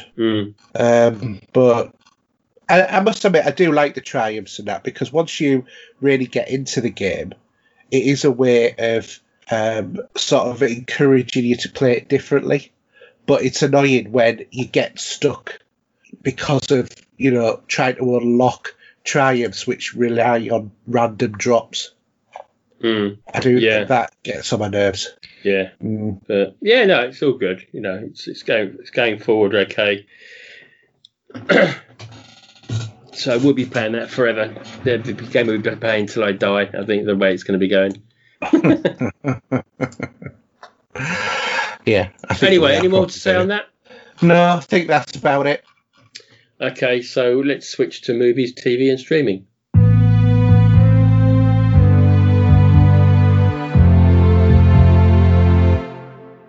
Okay, so do you want to fill us in with the news you put in there? All right, so lots of news then. So we've had the video for Bill and Ted Face the Music, and it's going to have a release date which moves up a week in August as well. So I'm really looking forward to this. Have you seen the video? Yes, many times. But the trailer did say coming in the summer, didn't it? Well, August is the summer. I suppose so, maybe, yeah. I thought August is fall, isn't it? But I don't know. No, that's October, isn't it? Fall. Yeah. So are we going to see this just go straight to digital then? Because I'm not sure that August is going to be a time for the cinema yet. I think the cinemas will be open unless the thing goes up again. But it might be straight to digital, who knows? But so Bill and Ted Face the Music will now release a week earlier than planned following Warner Brothers' decision to delay Wonder Woman 1984 to October. The release of the Face the Music has basically been bumped up until the 14th of August in a couple of months' time. And the upcoming movie is the third in the Bill and Ted series starring Alex Winter and Keanu Reeves. There's obviously been a big gap between the original 2 movies, which were in 89 and 91, respectively. But in terms of Warner Brothers delays, the studios announced a load of different things. So Tenet will be delayed 2 weeks from July 17th to the 31st. Wonder Woman 1984 will face, obviously, a jump from 14th of August to the 2nd of October. Godzilla vs. Kong is going from the 20th of November 2020 to the 21st of May 2021. Wow, that's a big jump. Tom and Jerry, the movie, didn't know they were doing that. Is jumping from the 23rd of December 2020 to the 5th of March 21. And the Roald Dahl adaptation of The Witches is moving from the 9th of October to sometime in 2021. There's another high-profile movie which will jump almost a full year, and that's The Matrix, which will moves from May the 21st, 21 to 1st of April 2022. Yeah. So we're going to be a long time before we see that. And additionally, Warner Brothers also announced that the New Line horror movie will be released on the 4th of June, 2021, while an untitled Warner Brothers event film originally set for the 16th of October is no longer being advertised. So it's going to be released. There's a few more coming out. So September the 4th, you've got A Quiet Place 2, still penned for then. Mm-hmm. Candyman, the remake, should I say, that's September the 25th. And going into October, as you say, you've mentioned Wonder Woman. Wonder Woman I really am looking forward to. Can't wait. But another one that I'm waiting for from Blumhouse, which is still penciled in for October the 16th, is Halloween Kills. When this is going to be the second of this final trilogy for Laurie Strode and Michael Myers in the Halloween series. Yeah. And then going into November, we're going to have Black Widow, No Time to Die with Bond, of course, which is penciled for Friday, November the 20th. And then December, we've got Coming to America, which is coming to America too. Top Gun 2, Top Gun Maverick, and that is 2030. That's coming out on Christmas Eve, that is. Mm. So there's still a few more. There's a lot of films to come out. I don't get how the cinemas are going to work, because if the 2 meter rule is going to still stand in place, it's okay for you with your partner to say sit together, but then you're going to have 2 chairs left, right, behind and forward to give that rule. Yeah, you are. And that is quite a lot. That means you're losing 1, 2, 3, 4, 5. You're losing 8 seats for 2 people. Mm. So I don't know how that's going to work. But cinemas running at 20% of capacity, as opposed to running at the current 0% of capacity. That 20% is a lot more. Yeah. And you also have to remember as well, in terms of cinemas, most screenings aren't full. Most screenings have, like 30, 40 people in them. In the whole of the cinema, so there should be plenty of room for more showings. It's only when it's a big blockbuster and everybody I was going to say, see it. Obviously with the big blockbusters, I mean, what was the last blockbuster you saw in the cinema? Do you remember? Would it be Avengers? It was John Wick 3 after that. I don't know, because I've got that on Blu-ray. I can't, to be honest, it's been so long since we've been to the cinema, I can't remember what the last movie was, but it was something like Avengers or Joker or something or other like that. Yeah, but then obviously you're going to get a packed screening for that. Yeah. So I think they're going to have to be choosing what they show, because if everyone wants to see a Bond movie, they're going to have to squeeze them in as many screens as possible for the amount of people that want to see it. What we might see is that the multiplexes actually have the same movies on at the same time on 3 or 4 screens for the first couple of weeks.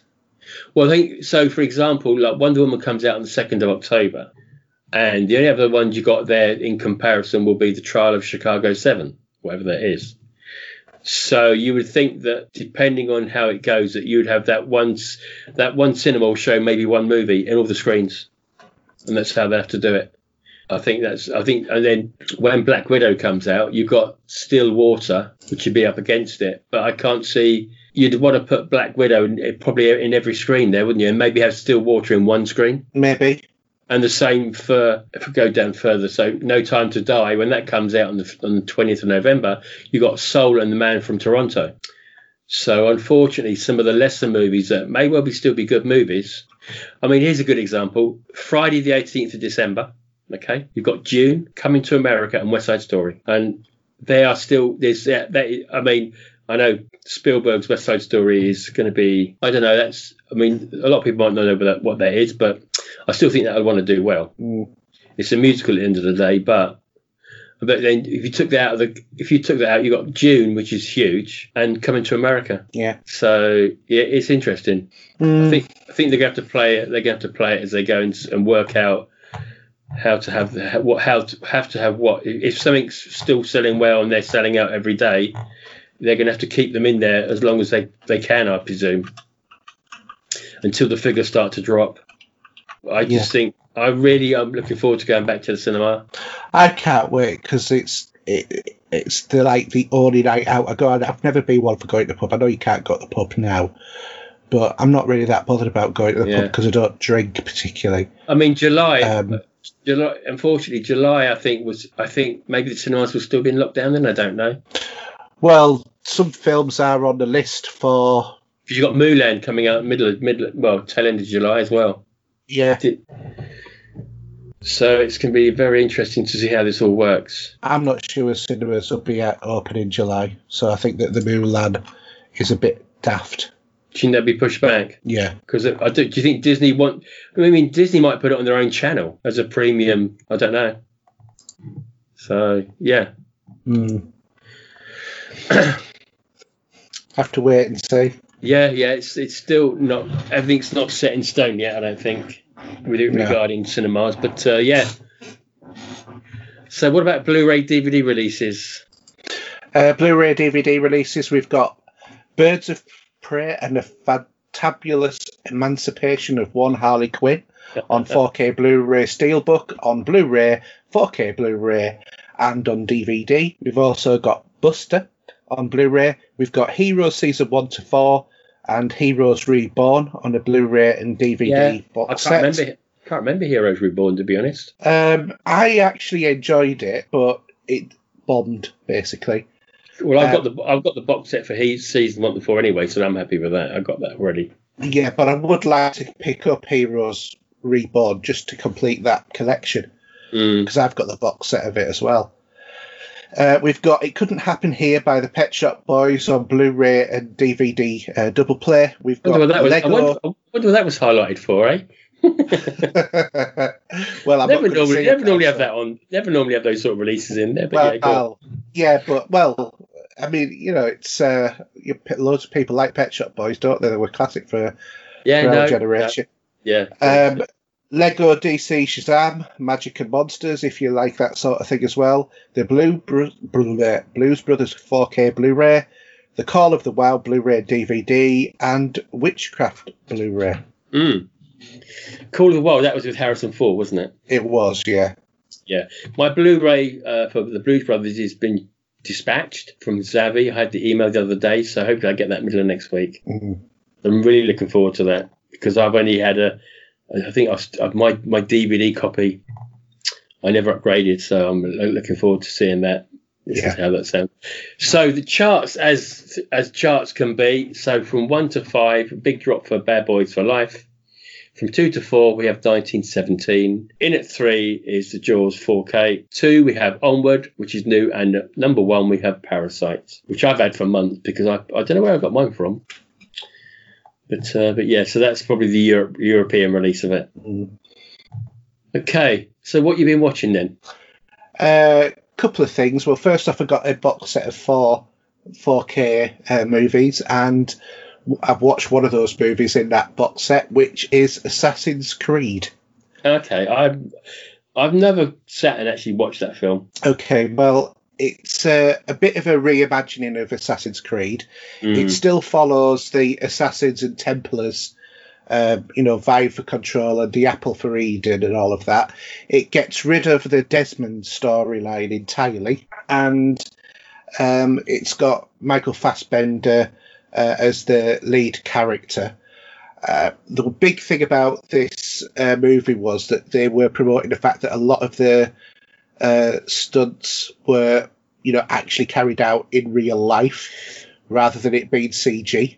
That's right, because I remember seeing, before this was released, a live stunt for this they did, which was I think it was a Hell-based stunt that we saw, which we used to do in the games many times. Yeah, because it was all parkour that they were doing. And, the stunts in the film are absolutely fantastic. I mean, some bits, technically they might have been done in real life, but then there's heavy CG all around it, sort of thing. I don't think that they've been using real locations that much, to be honest. But it really does depend upon this movie. I think it's one of those movies that you either like or you don't like. The animus is completely different in the movie than it is to the TV show. So the Animus is like a sort of robotic arm that claps on people's sides, and then there's like a Dr. Octopus sort of link to the back of the neck to move that around, and then hollow projections of the DNA memory, from the person that they're taking that memory from. Which, and they sort of like get absorbed into the world, but everybody else can watch it. Whereas, obviously, the Animus, in terms of Assassin's Creed, the game, is more like a little sarcophagus or a chair that you lie in. And then, you're submerged into this, alternate reality, or, look at the past in order to explore that world.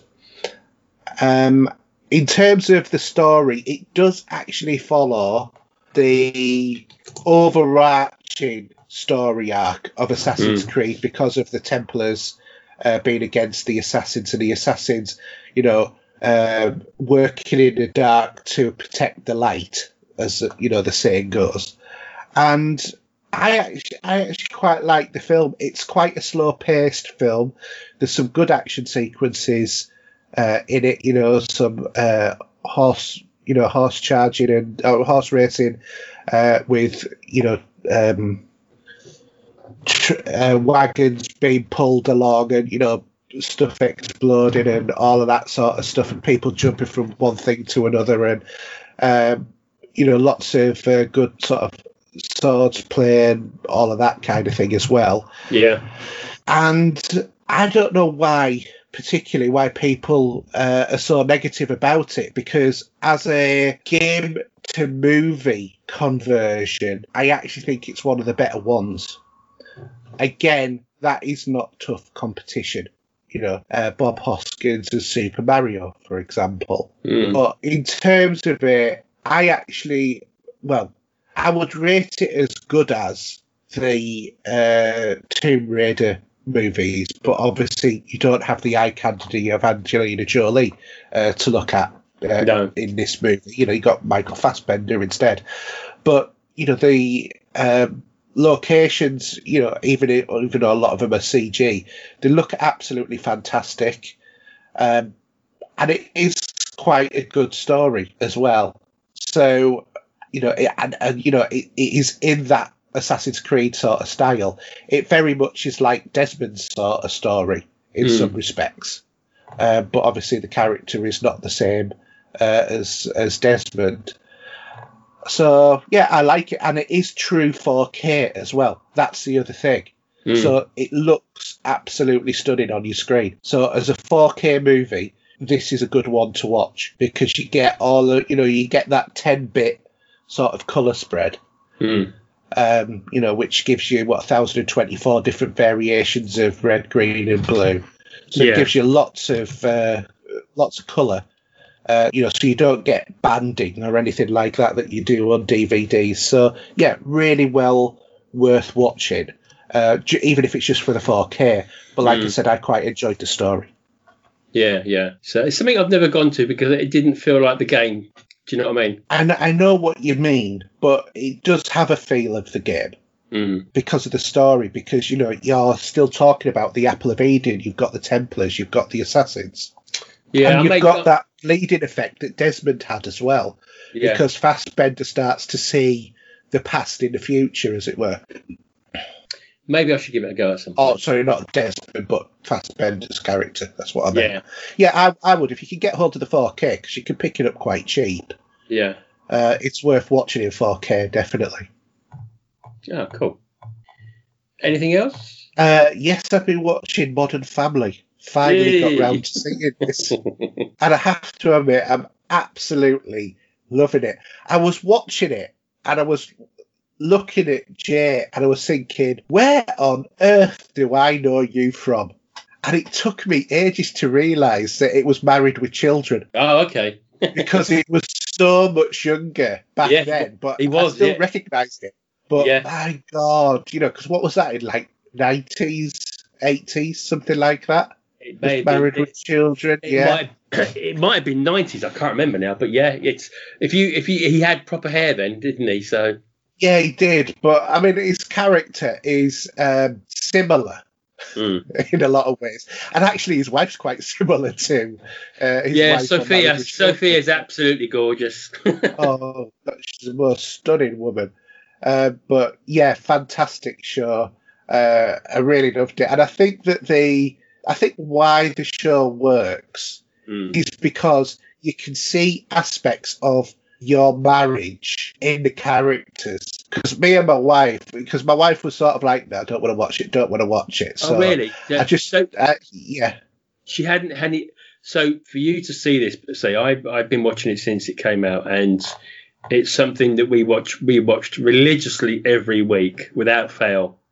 And we know that we would get a laugh from the show. There's never an episode which doesn't give us a laugh out loud moment. It's always. Yeah. And from the style that it's like a fly on the wall documentary, how they perceive the show. Do you get it now? I mean, I've always been banging down about this program for 10 years now, and people think, what are you talking about? What show is this? Do you know what I mean? It's won a ton of awards as well. Every year it's been winning awards in the States, you know. Yeah, I absolutely completely get it. Because you look at the characters and you see your own marriage in them or your own relationships. It's like there are times when, because my wife was like, no, I don't want to watch it. And then there was, because to be honest, I've come to a standstill about, we've now watched Life on Mars, Ashes to Ashes, and then watched Life on Mars again. I said, I can't cope with Ashes to Ashes so quickly. Is that what she said? Oh, okay. No, that's what I said. Okay. She wanted to watch all again. So I said, well, look, let's try this. So I put it on, and she wasn't paying attention. She was looking at her iPad and stuff like deliberately that. Deliberately not wanting to look at it. Yeah, I don't want to watch it. And then as time's gone on, I've had it on in the room when she's come in. And she's come in, sat down, said, oh, can't you put that off? I don't want to watch it, blah, blah, blah, blah, blah, blah. Until now she was sort of like, well, if you want to put it on, and I'll just keep playing with my iPad. And then she's not looking at her iPad, she's watching the programme and laughing her head off at it. So it's sort of like, you know, I crept in under the radar with this one, as it were. But now she's absolutely loving it. And she actually watched, because I went and started doing some work on the house this afternoon. She stayed at home and did, you know, and watched some of this because my son's got into it as well. And so them two watched it. So I came back and sat down and watched the episodes that they missed. So she was actually ahead of me. Oh, really? On it. Yeah. They're only 20 minutes long, you see, so you can pretty much cane them. Yeah, exactly. Well, we're on season 3. Oh, you've still got a long way to go yet, though. Yeah, I know. So what's happening in the story at the moment, then? Remind me, because... they've just been talking about getting a boy, the gay couple. Oh, and the... Cam and that, yeah, he's so gay. Yeah, Cam... the episode I just watched, Cam... bet that he could pick up a woman in a bar, and then she she gave him his number and that, and he was like saying, oh, you know, I could be straight if I wanted to, and all this, that, and the other. And then he phoned her up and, you know, said, oh, I wanted to tell you that, you know, I didn't want to tell with your emotions. Oh no, I knew you were gay, and that. But it's the woman who throws up on Steve Carell on the 40-Year-Old Virgin, you know, where she's driving and she's drunk. It's her. It's that episode. But did you realise? You know the guy that plays Cam. Yeah. He does one of the. He plays the main character in the pet movies they did that came out. Yeah. Where you got all the dogs and cats all come alive when the parents go out. Yeah. He plays one of the voiceover characters for that. Yeah. Yeah. I think he's done a few different things. Oh, he has. Yeah. Yeah. But no, it's absolutely fantastic, and you know, the straight couple, I forgot what the characters are called, but you know, the sister and her husband, who's always trying to get Jay's attention or or acceptance and all that. Yeah. There are times where it's like when he's some of the things that he's doing, he's sort of like I can see myself in him sometimes. Well, you see, I always feel because the Dumfries, you see, yeah, the mum and dad there. I mean, I can see myself in here how he is and how he wants to act and be cool. Yeah. And obviously he's got I don't know if you've got much of it yet, but he loves magic. Yes, I got that. Yeah. He's always trying something new, and he's always on technology and all that sort of stuff. Yeah, he's done tightrope walking as well. That's it. He's done some of that in the garden, didn't he? Yeah, he was. The last episode, he was also building a tree house. Yeah. Have you seen the one where one of his youngest kids was tormenting his sisters, and he said, "You can't do that," and he had this pistol in his hand, and he said, "I'm going to shoot you with this now because yeah, this is a punishment." He shot himself in the foot with that.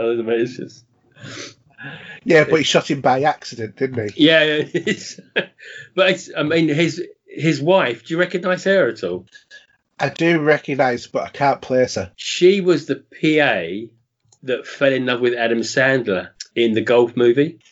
Oh, Happy Gilmore. Yeah, that's her. Yeah, is it?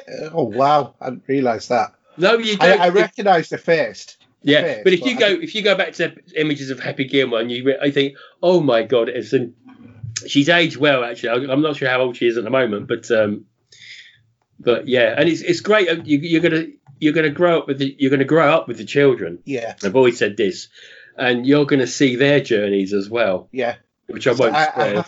I have to admit, I love Manny as a character. He's so gay, isn't he? He's crazy. He's not, but I mean, he has a few issues trying to get a girlfriend over the seasons and that. But yeah. But no, I do like the character because I don't normally like characters of kids on. Just no, but all of them. I mean, you've got some new ones to come in yet. Yeah. Which I mean, obviously you've got the Dumfries kids, you got the three of them, you got the two girls and the boy there, and obviously you got Manny with Jane and his wife there, and Manny's actually his stepdad, isn't it? Because his real dad's have you met his real dad yet? Yes, seen his real dad. Yeah, so you've got all that, and then there's some more people to come into the show. I think it's two more characters that will be joining in with the families without saying too much. Yeah. And it's, I mean, I don't know how I cried in the very first episode with laughter when Cam brings in the Vietnamese child that they've taken on board. Oh God, yeah, that was so funny. To the sound of the Lion King. Yeah, and he's holding her up, the same as the monkey. I still laugh when I can sit down on Netflix. I've actually got all of my Skybox, to be honest, but I can sit and watch any episode and just enjoy it again. It's that sort of show. It is. It's absolutely brilliant. I wish I'd found it years ago, but I'm actually quite glad I didn't because it now means I can cane the whole series. Yeah, and actually, it's been taking me away from gaming because I've been watching this instead. Yeah, absolutely love it. It's brilliant. The whole family loves it. In a matter of fact, so yeah, it's great. Love it. Definitely, anyone who likes a good sitcom, this is absolutely perfect. And if you're married, you will see so many different things of all aspects. It's like sometimes I'm sat there and I'll say to Jane that he's just like Jay's wife. Oh, she's just like Jay's wife in terms of the way that she goes on. It's like the mollycoddling of the child and stuff like that. And I'm very much like Jay of, well, it's got to learn from experience. It's character building. Yeah, but the Dumfries though, I think he makes me laugh because he gets into certain situations that you just want to cringe for him because it's just like, I think because he's a realtor and he sells houses. Yeah. We call them estate agents, obviously, which is a completely different word altogether.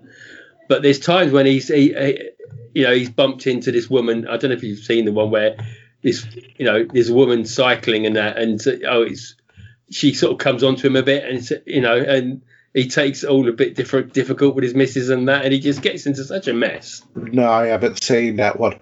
Have you seen? Remember the one where he gets the advertising on the car, and on one side it's got a picture of his wife saying, "I can't be satisfied, call this number." Yeah. Because the advert had wrapped right the way around the car, and then it's got something else with his older daughter about something like sexually, and they're driving down the street without not seeing all of this advertising on it, and they're getting beeps of the horn and stuff like that. That was quite a funny episode, and then he's there trying to peel it off. Yeah, I mean, he does that. He has a battle. There is an ongoing battle with another realtor that he's up against, but there is so much I could say about it. I don't want to spoil it because every episode is funny, and yes, you don't get that a lot with a lot of shows. You might get some poor ones.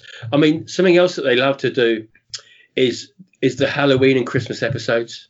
Yeah, and the Halloween episodes are really good, where they're trying to outdo each other with the Halloween costumes and everything else. So I don't know if you've come across a Halloween episode yet. Yeah, 2 of them, I think. Yeah, but every time that they're up against each other with that, and it's like an ongoing thing. And the other thing I like about the Dumfries is where they sometimes, to spice up their marriage, well, once a year, whether it might be sort of Valentine's Day night, they'll go to a hotel as different names. Yeah. And because on the last one that I've got, he got the wrong card. He picked the wrong card up from the hotel, and he put rose petals all over the hotel bed, and took his clothes off and had a bottle of champagne and that in front of him. And then this little old lady comes wandering into the room. Yeah, it's honestly if where we say we have a lot of comedy gold in the UK, this is definitely American gold comedy, I would say. Absolutely, yeah, it's definitely worth watching. I mean, as much as I can get it all digitally, it might be worth actually picking them up as a box set at some point. Yeah, definitely. Just to have them on tap, because they won't be there all the time. I think Netflix. Netflix has it up until season 7. Okay. So I'll switch over to Sky at that point. Yeah, because they are. Oh, of course, you've got Sky, haven't you? Yeah. So just dovetailing off of that at the moment, did you get an email from Sky? Do you have Sky Movies? No. Okay. Because I got an email from Sky saying that I could pick up a free movie. Oh, I got one saying I could get a free movie. Well, the movie was the first Jumanji movie with The Rock. Yeah, digital, wasn't it? Digital version. Just go in the store. You can download it. It costs £0, and then you own it. Because I've got a few like that they've done over the years. Yeah, I forgot to do that actually because I did get the offer. Yeah. So if you get, I think you still get the offer if you don't have Sky Movies. Yeah, you do. Yeah. Okay, I'll have to my mate because So that's worth picking up just for the sheer hell of it, to be honest. Yeah. But my Skybox has got a really large chunk which is called Modern Family on it at the moment, and it's the biggest chunk in my sort of database of what I've got on the box. It's huge, but I can't take myself to delete them. So I'm glad you're enjoying it because, as I say, I've been trying to get other people to sit and watch this, and it's something I love, and it is good comedy. So it's always in a world that we live in at the minute, which is pretty grim at best, that you have something like this that can cheer you up. Definitely, well worth a watch. Yeah. Anything else? No, that's it for me. Okay, so I'm only going to talk about one film, and we're all going to know this very well, but last night, and I forgot all about this, but I did a watch party last night. I don't know if you've ever done one of these yet at all. No. So there was two people I follow on Twitter. Actually, there's one guy who's doing it, but everyone was joining in. So basically, a watch party is that you'll all put the film on at the same time together. Say this was set for 9 o'clock, and as you watch the movie, you just tweet about the film as you're watching it, and people will put in little things about how the film was made or this and that, and it's quite a nice way of doing it, because when it's a film you've seen 100 times, you can sort of do this, if you're with me. Mm-hmm. So I finally unwrapped my Jaws 4K Ultra HD Blu-ray last night. Mm-hmm. I have opened the disc up earlier because I have watched some of the extras on it. And what this comes, so is I've got 2 versions. I bought it twice. Don't knock me for this, because this is probably one of my all-time favourite movies that sits on top for me. And so I picked up the Steelbook edition, and then I picked up the other edition. Comes with a 37-page booklet. Yeah. And it comes with some postcards as well. So I put that. So first of all, we'll talk about the film first. The film looks absolutely gorgeous. The quality of the colour with the HDR kicking in mm-hmm. does make a difference. Now, what I normally have, I've got a setup where I've got a set of headphones that I use wirelessly for movies. Yeah. And because these headphones, they're very expensive, they come with their own little switcher. Mm-hmm. And I use them especially for gaming at night, because I can have them on, and the quality of the sound out of the Sony headsets are brilliant for gaming, for if I'm going to play Destiny or whatever. Yeah. But they work well for movies too. So if at night time I don't want to disturb anybody, I can put the headphones on. But there's only I call this a caveat, like some people may do, but there's only one downside to the actual switching box you use with the headset, is that they will suppress the HDR. Okay. But that's just the way they've been built. I've always been hoping that they'll bring another box out and I can just replace the box for them. But mm-hmm. you can't even buy these in this country. I bought one on eBay because they come from Japan. But they are one of the best sets of headphones I've ever used for listening to watching a movie. Yeah. So what I did was what I've done now, just what I'm going to do, just temporarily, and I'll just banter about a bit. I just unplug the Blu-ray player out of the switcher, and I'll just plug it straight back into the amp, mm-hmm. just so I get my HDR back. And I'll know that because obviously with the LG TVs, you would get a little box pop up in the top right hand corner telling you it's HDR, as you're probably aware. So I did actually leave it. I left it in to suppress it, and then I took it out, and I noticed that there was a big difference in the colours. Right. And it does make a difference. It does bring that colour to life. The soundtrack sounds awesome. There is for those of you like yourself with Dolby Atmos, there is a Dolby Atmos track as well. And everything about this film screams gorgeous. You can literally see the scratches in the boat mm-hmm. on the Orca, for example. I mean, we all know the story of the film with the shark. We know the shark's fake, but the shark looks great in 4K, even though it's a fake shark. It just looks fantastic. I say the sound looks great. Watching it for the first time the other night like that, and I did have the sound on, and the bass was pretty good with it as well. The actual soundtrack for the quality of that, for the voice and everything was brilliant. It just shines, and I'm really glad I picked it up. It's one of those films I've been waiting for. It's 45 years old now. Yeah. It's an anniversary edition, and for me, it doesn't age a bit. It's still stuck in 1975 when it came out, and it's just a great piece of cinema history to still have in my hand. Mm. You know, it comes now. There's an issue there, and I do have the website for this, but I'm having a little bit of an issue with. But there is a 48-page booklet. Sorry, not 30. It's a 48-page booklet, and when they built this booklet, it's a lovely booklet. It's the same size as the Blu-ray box itself. Mm-hmm. It's quite a nice size. But what happened is when you flick through the book and you go, it's sort of say there's some lovely pieces of artwork in here. There's a nice piece on John Williams for the score and that, and the quality of the images are really nice. But they made a mistake with the book.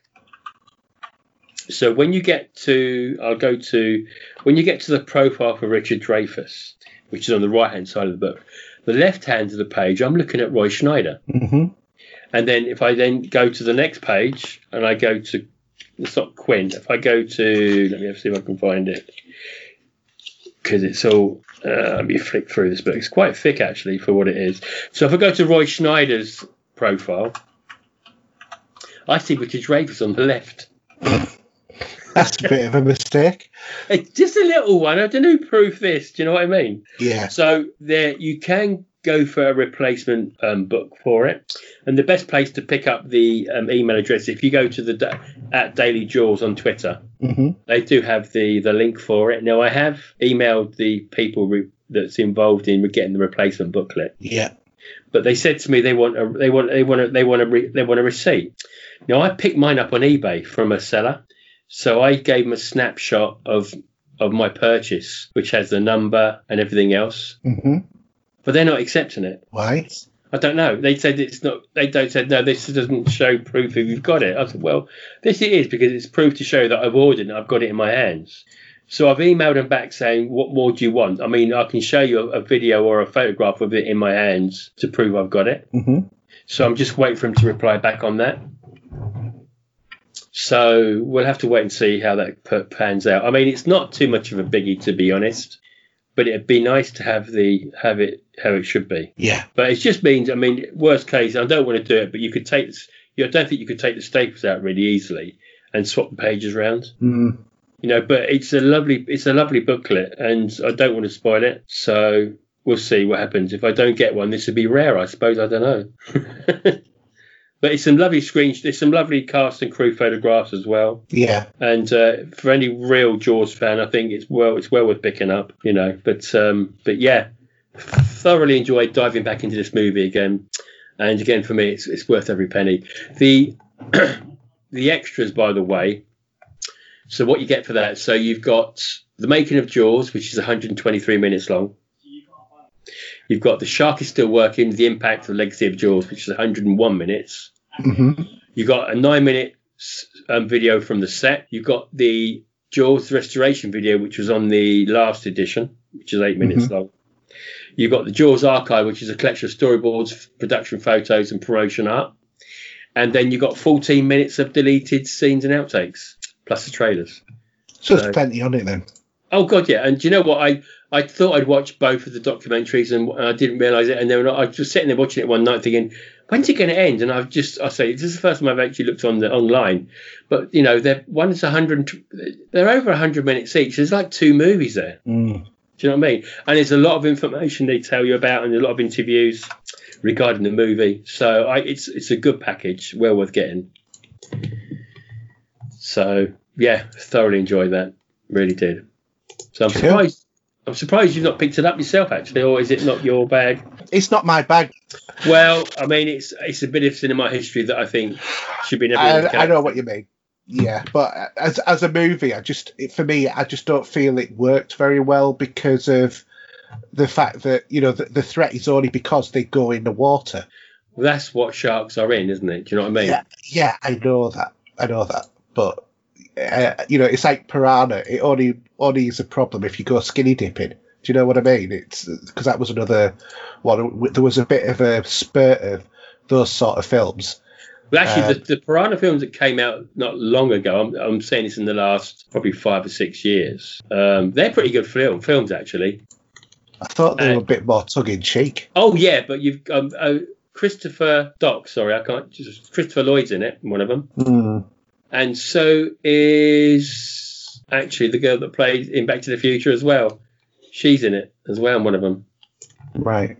But no, I've never been into Jaws. It's not. I'm not saying it's not a good movie. It's just it's not a movie that I'm associated with. Maybe, I don't know. It's just not what I feel like I can get on board with. Because I just sort of like look and I think, well, why have you got into the water? It doesn't make sense. Well, I'm going to not start to battle on that because for me, it's an iconic movie, and no one's going to spoil it for me anyway. So, well, I'm not saying it's not iconic. I'm not saying that all that. I recognise how, it's a classic movie, and how that movie is, carried on over generations, basically. Yeah, we don't talk about some of the sequels. Some of them were a bit poor, to be honest. Yes. But yeah, there were, but it's just not one I particularly enjoyed. But for me, but that's me. We all like different things. Yeah, absolutely. I'm not wrong. I'm not right. Same as you're not wrong or right. It's just what everybody each likes. Yeah. Anyway, should we move on to questions?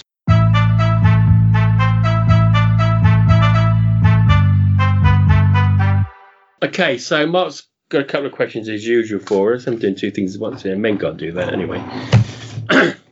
So, first question is: how important of backwards compatibility changing with each generation? How important is it to you? Very, very important. It is massively more important now than ever before because you have so much investment into your games collections. After many years of collecting, it's settled down to 2 or 3 different platforms as the principal ones now, depending upon your point of view, and you want to be able to have access to all of your old games without having to have necessarily all of your old equipment. And I think with digital now as well, it's even more important as well. Yeah. So, for me, it's essential that going forward that any platform considers the past, because also you don't want to lose connection with some of those games, because I still like going back and looking at some of my old games sometimes, and sometimes I put them on and I think, oh my god, why did I ever play this? It's like today I found the first game I ever owned that I ever bought I saw that from a tweet. shop. Yeah, which was Super Scramble by Terminal Software on the Commodore 64. That was the first game I ever bought, and that game is 37 years old, 36 years old, something like that, which is wow. Probably takes somebody about 20 minutes to type in now.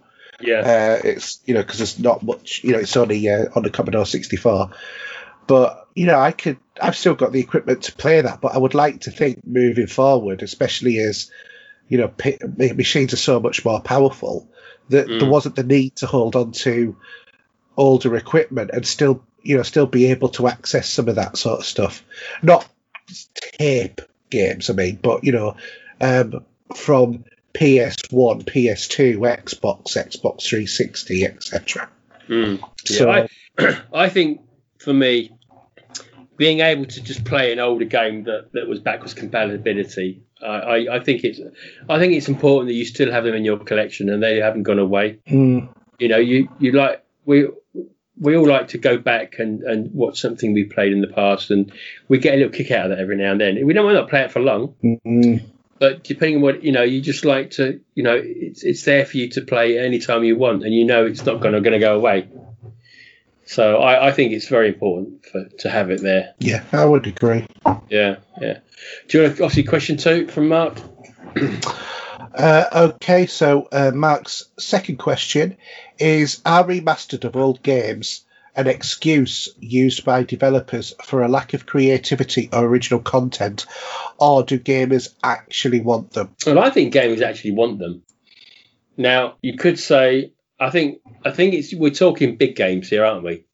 Yeah. We had the Halo all that upgraded, didn't we, at one point? Mm-hmm. Halo 2 was rebuilt. We had the BioShock games, which have had another update, by the way, haven't they? They've had a 4K update. They have. And we had Fable, for example, where we had that was remade in an anniversary edition. And all these games that are quite dear to our heart, we like to see.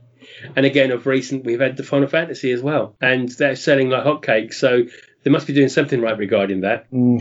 And obviously Resident Evil, we've had them come forward again as well, which I need to go back to the recent one actually that came out. So, excuse me.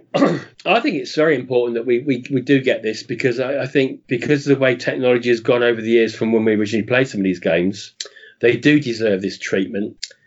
Otherwise, I think they get a bit lost. Do you know what I mean? I do, yeah. It's just obviously it's not for everybody, some of these games, and I think also the other part to this is that games that we played 15, 20 years, say 20 years ago, they've got people playing games now that weren't around when they came out. So it gives them the chance to play a game that we've all enjoyed first time round for and this will be their first time, but within the new remastered shape that the game is in. Do you know what I mean? If you'd probably give them that game and said, right, have a play this, they might say, well, this is crap, isn't it? Huh? So I think it works well to do it. Well, I mean, for me, I've recently purchased what do you call it?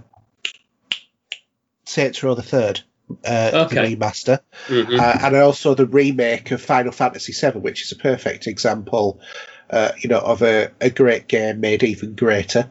Yeah. So, and as you say, people being able to play these games up to modern standards, but with where people might have otherwise been put off by the quality of the graphics or whatever, when there are fantastic stories to be told, from those games.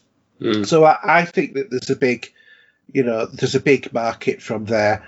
I love him playing Saints Row the Third again. It's just such a nice thing to go back to.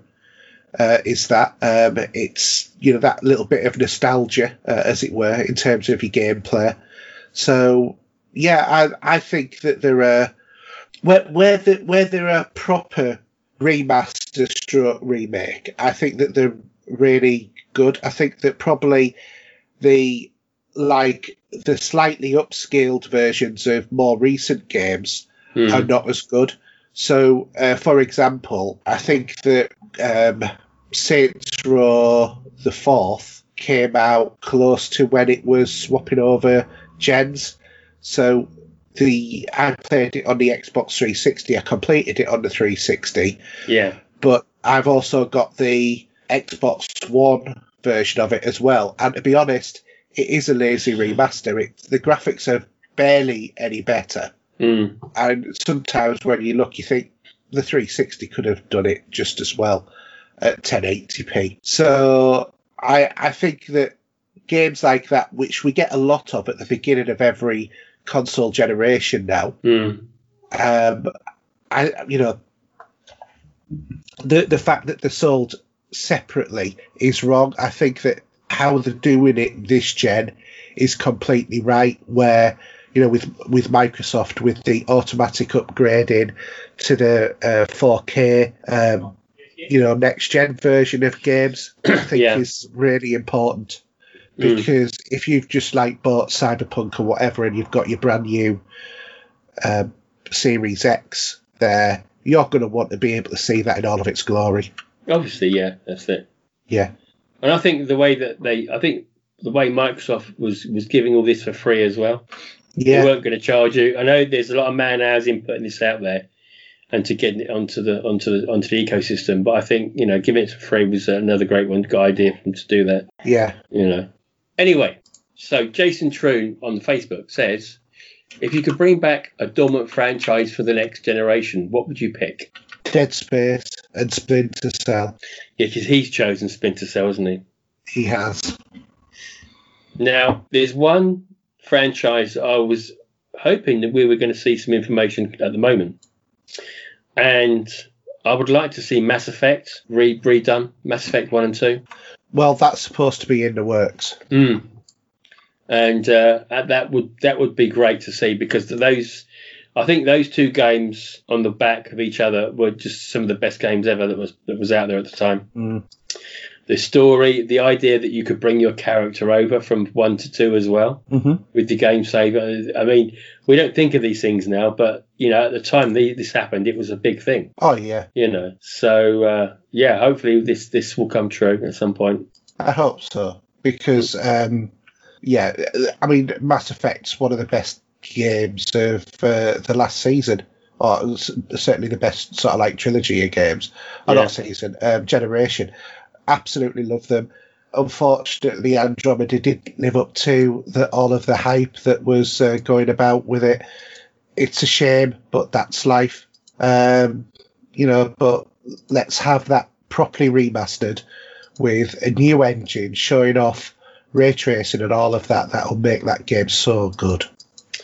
Oh, it will, and it will open that world up more. I mean, as much as I haven't put it in for a while. I've still got my actual disc for that Mass Effect, but it will seem very sparse now compared to games of today. Yes, particularly the Citadel.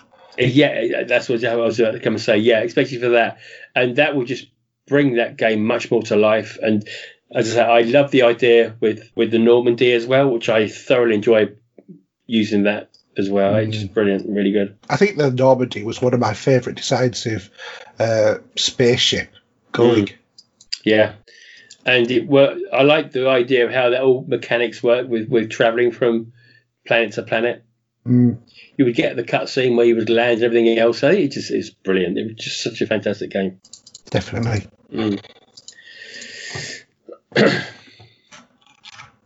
Paul Wilson. Yeah. Yeah. So regardless of actually buying, which computer or games console, past, present or future, did you find the most aesthetically pleasing, and which did you find the most unpleasing? I think the most aesthetically pleasing, if that's the right term of phrase to use with the tongue tied, would be the PlayStation 3 George Foreman grill. I don't know what you think about that. And I think the Xbox 360 was one of my favourites. Even though we had different iterations of that as well. Yeah. And it did change slightly. I like the idea that you could change the grill fronts, the custable plates. That was quite cool. And unfortunately, I don't have any of them anymore. I don't have them. I do have an Xbox 360 in the lounge, and it's the last version of it that came out. I've got now the Slim E. If that's what it is, I'll take your word for it. So, but yeah, no, the PlayStation 3 grill, George Foreman grill, was a bit, not very pleasing. Okay, fair enough. For me, because you said past, present, or future, the best looking console is the PlayStation 5, and the worst looking console is the shoebox. Really? Really. On aesthetics, PlayStation have won it. Because it is featureless. It is a box. It's a PC. It looks like I should put. No, my PC is more aesthetically pleasing. Yeah. It looks like I should put my shoes in it. That's what it looks like. It doesn't look like a games console. It doesn't fit with anything else. At least they've gone really sort of like ultra modern, sort of like Mass Effect-y in terms of the PlayStation 5. Whereas I did not like the look of the XS.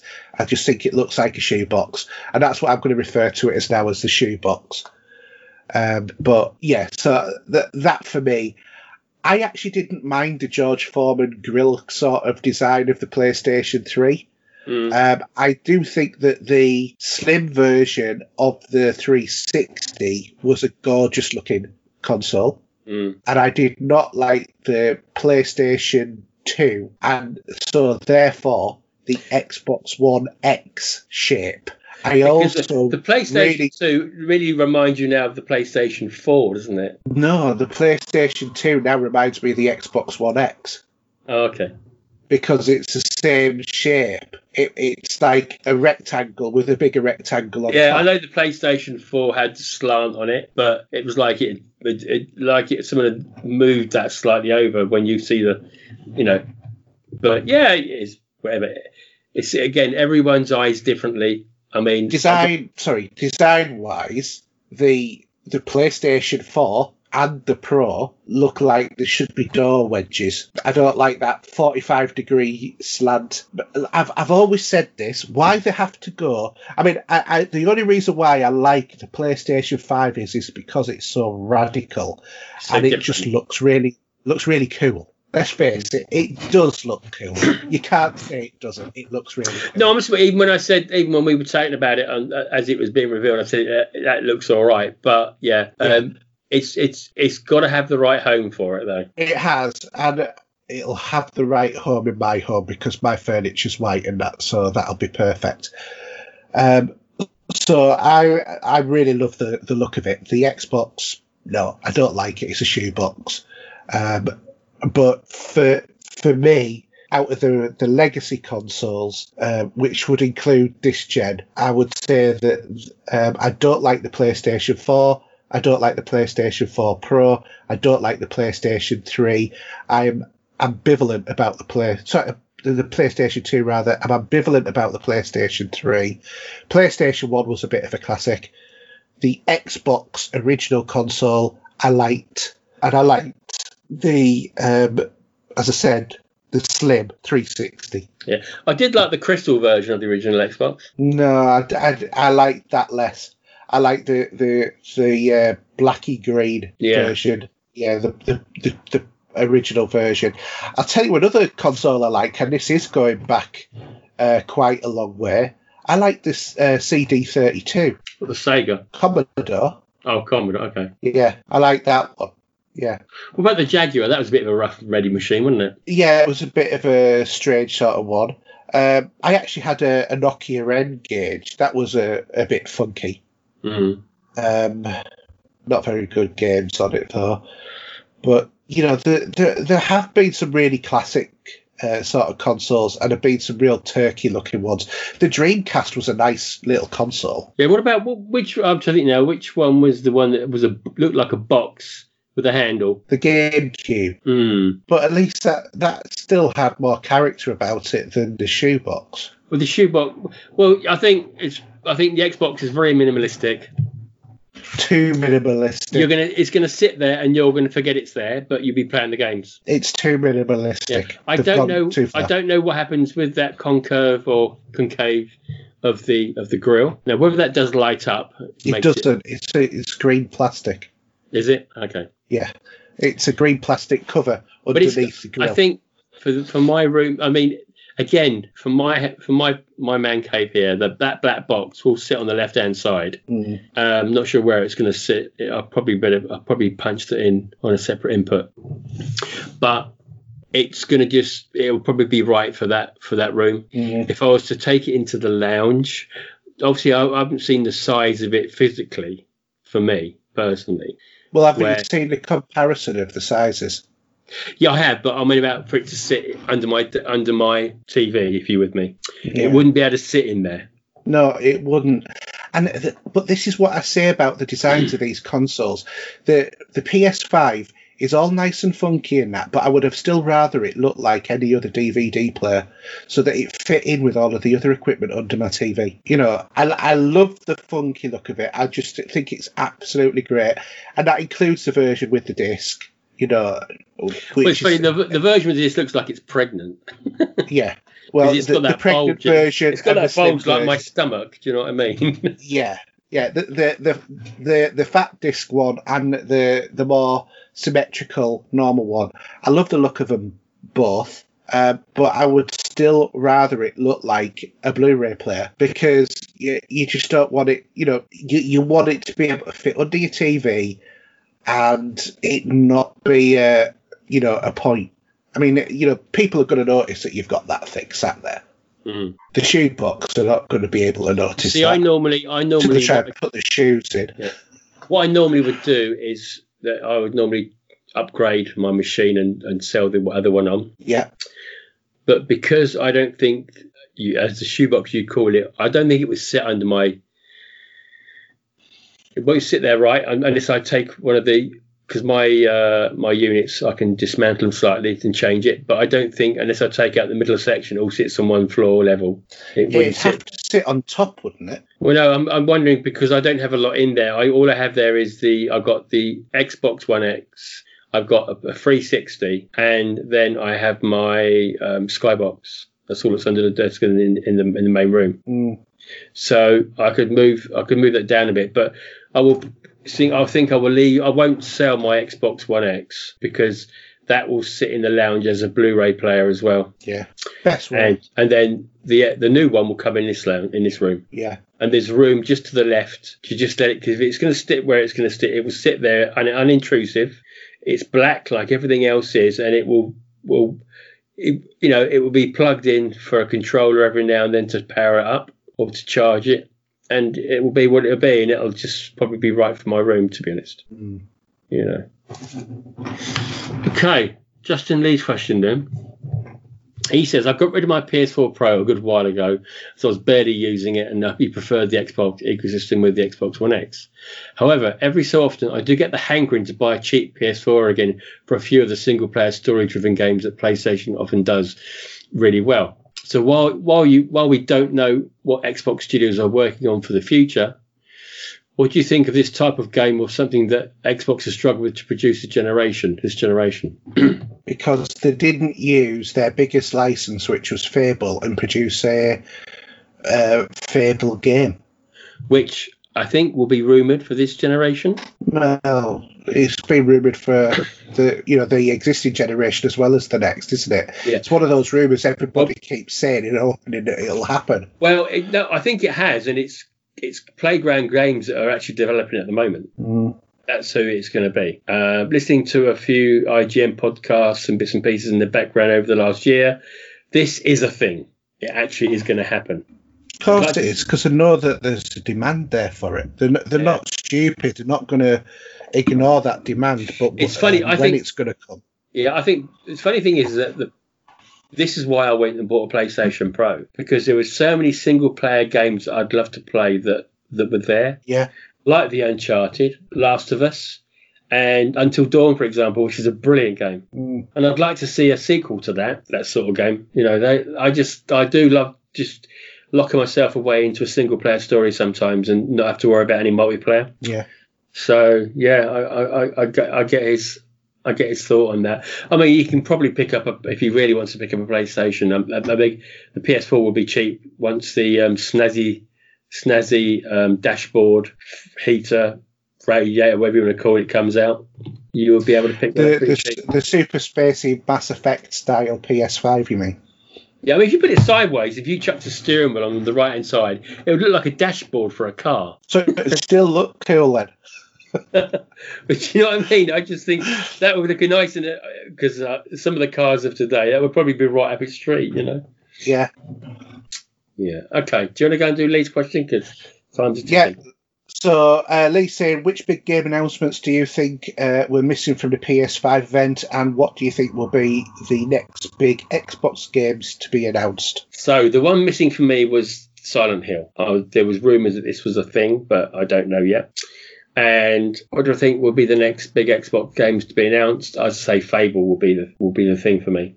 What do you think? I think I'm hoping that Fable will be. If for no other reason, then we can stop speculating about it and actually start discussing what it's going to be like. But yeah, so I think. All joking said aside, I do think that there is a strong possibility that Fable will be somewhere in development, but whether or not that's going to be close or not, I don't know. I do hope it will be. In terms of big game announcements that I think we're missing, I'd like to know what they're doing about God of War, and if we're going to get a sequel to the last God of War game, which is going to continue that adventure, because I really enjoyed that game. It was fantastic. Well, I think that is a thing as well, isn't it? I think it was missing, but some of the games they did announce, which are going to go as if we bring in Nicky Wilson's question, there was games there that are going to be a year or two away. Yeah, because Nicky was asking, the PS5 announcement video had a lot of games that said 2021 release, how many of them will get delayed. I'm not sure that the 2021 released games will get delayed, but I think that the ones that were to be determined are like 2022, 23, or maybe 24. I don't think that they're imminent at all. I thought Sony were going to, because this was the thing, wasn't it? If we go back a year, and this was a little digger saying that why tell us about games that are 2 or 3 or 3 or 4 years in development? Yeah. And I don't know, did Sony do this to make sure they had a bulk there of stuff to show? Yeah, well, Microsoft were already doing a year. Yeah. So I don't know. That maybe we'll just bulk out what they've got there as their announcements. But I still think that I don't like to hear of games that are 2 or 3 years away. No, I don't want to know about those. No, I'd rather hear them announce saying they're coming out in 6 months' time for, say, holiday, and you're in the summer or whatever. Yeah, that's how I like to see what games are coming out. So with the idea of Fable not being mentioned yet, who knows that could be a sort of game that they will say, yep, and it's going to come out in holiday this year, And that's how I like to, because otherwise some games just seem forever. They keep pumping out these trailers, but it's no point. I don't want to know about them, Yeah. So we're done. Anything else you want to think about before we go? No, that's about it. So closing down, Twitter at Steve007. My PSN ID is the real Steve007. And there is a YouTube channel for movie soundtracks, which you should be able to find pretty much easy as well with my gamer tag. Alan? Say Alan, shall I say? Alan? He's cooking at the moment, probably. He is indeed. So my gamer tag is HERJUK. Same on PSN, Xbox Live, Steam, you name it, all on there, apart from Epic Games, which is Pop Culture Gamers, and also Twitter handle is also HERJUK. Don't forget you can follow the podcast on Twitter at Pop Culture Gamer, no S. We've got a Facebook group. We've also got a Facebook page, so please come and join and like the page as well. Don't forget to answer the questions correctly, otherwise you won't be submitted because we might think you're a bot. If you want to get in contact with the podcast, you can also email podcast@popculturegamers.co.uk. We have our website, popculturegamers.podbean.com. If you like the show and you want to help out financially towards the hosting, etc., then you can donate to our Patreon at, obviously patreon.com, and just look for Pop Culture Gamers. Or if you don't want to do that, then you can do us a nice review, retweet us, or repost us, all of that sort of thing, so that we get to be seen by more and more people and get more of a following. All of those things will help us as well, and your help would be much appreciated. And that's it. It is. So, as we normally say, it's a good night from me. And it's a good night from him. Good night. Good night.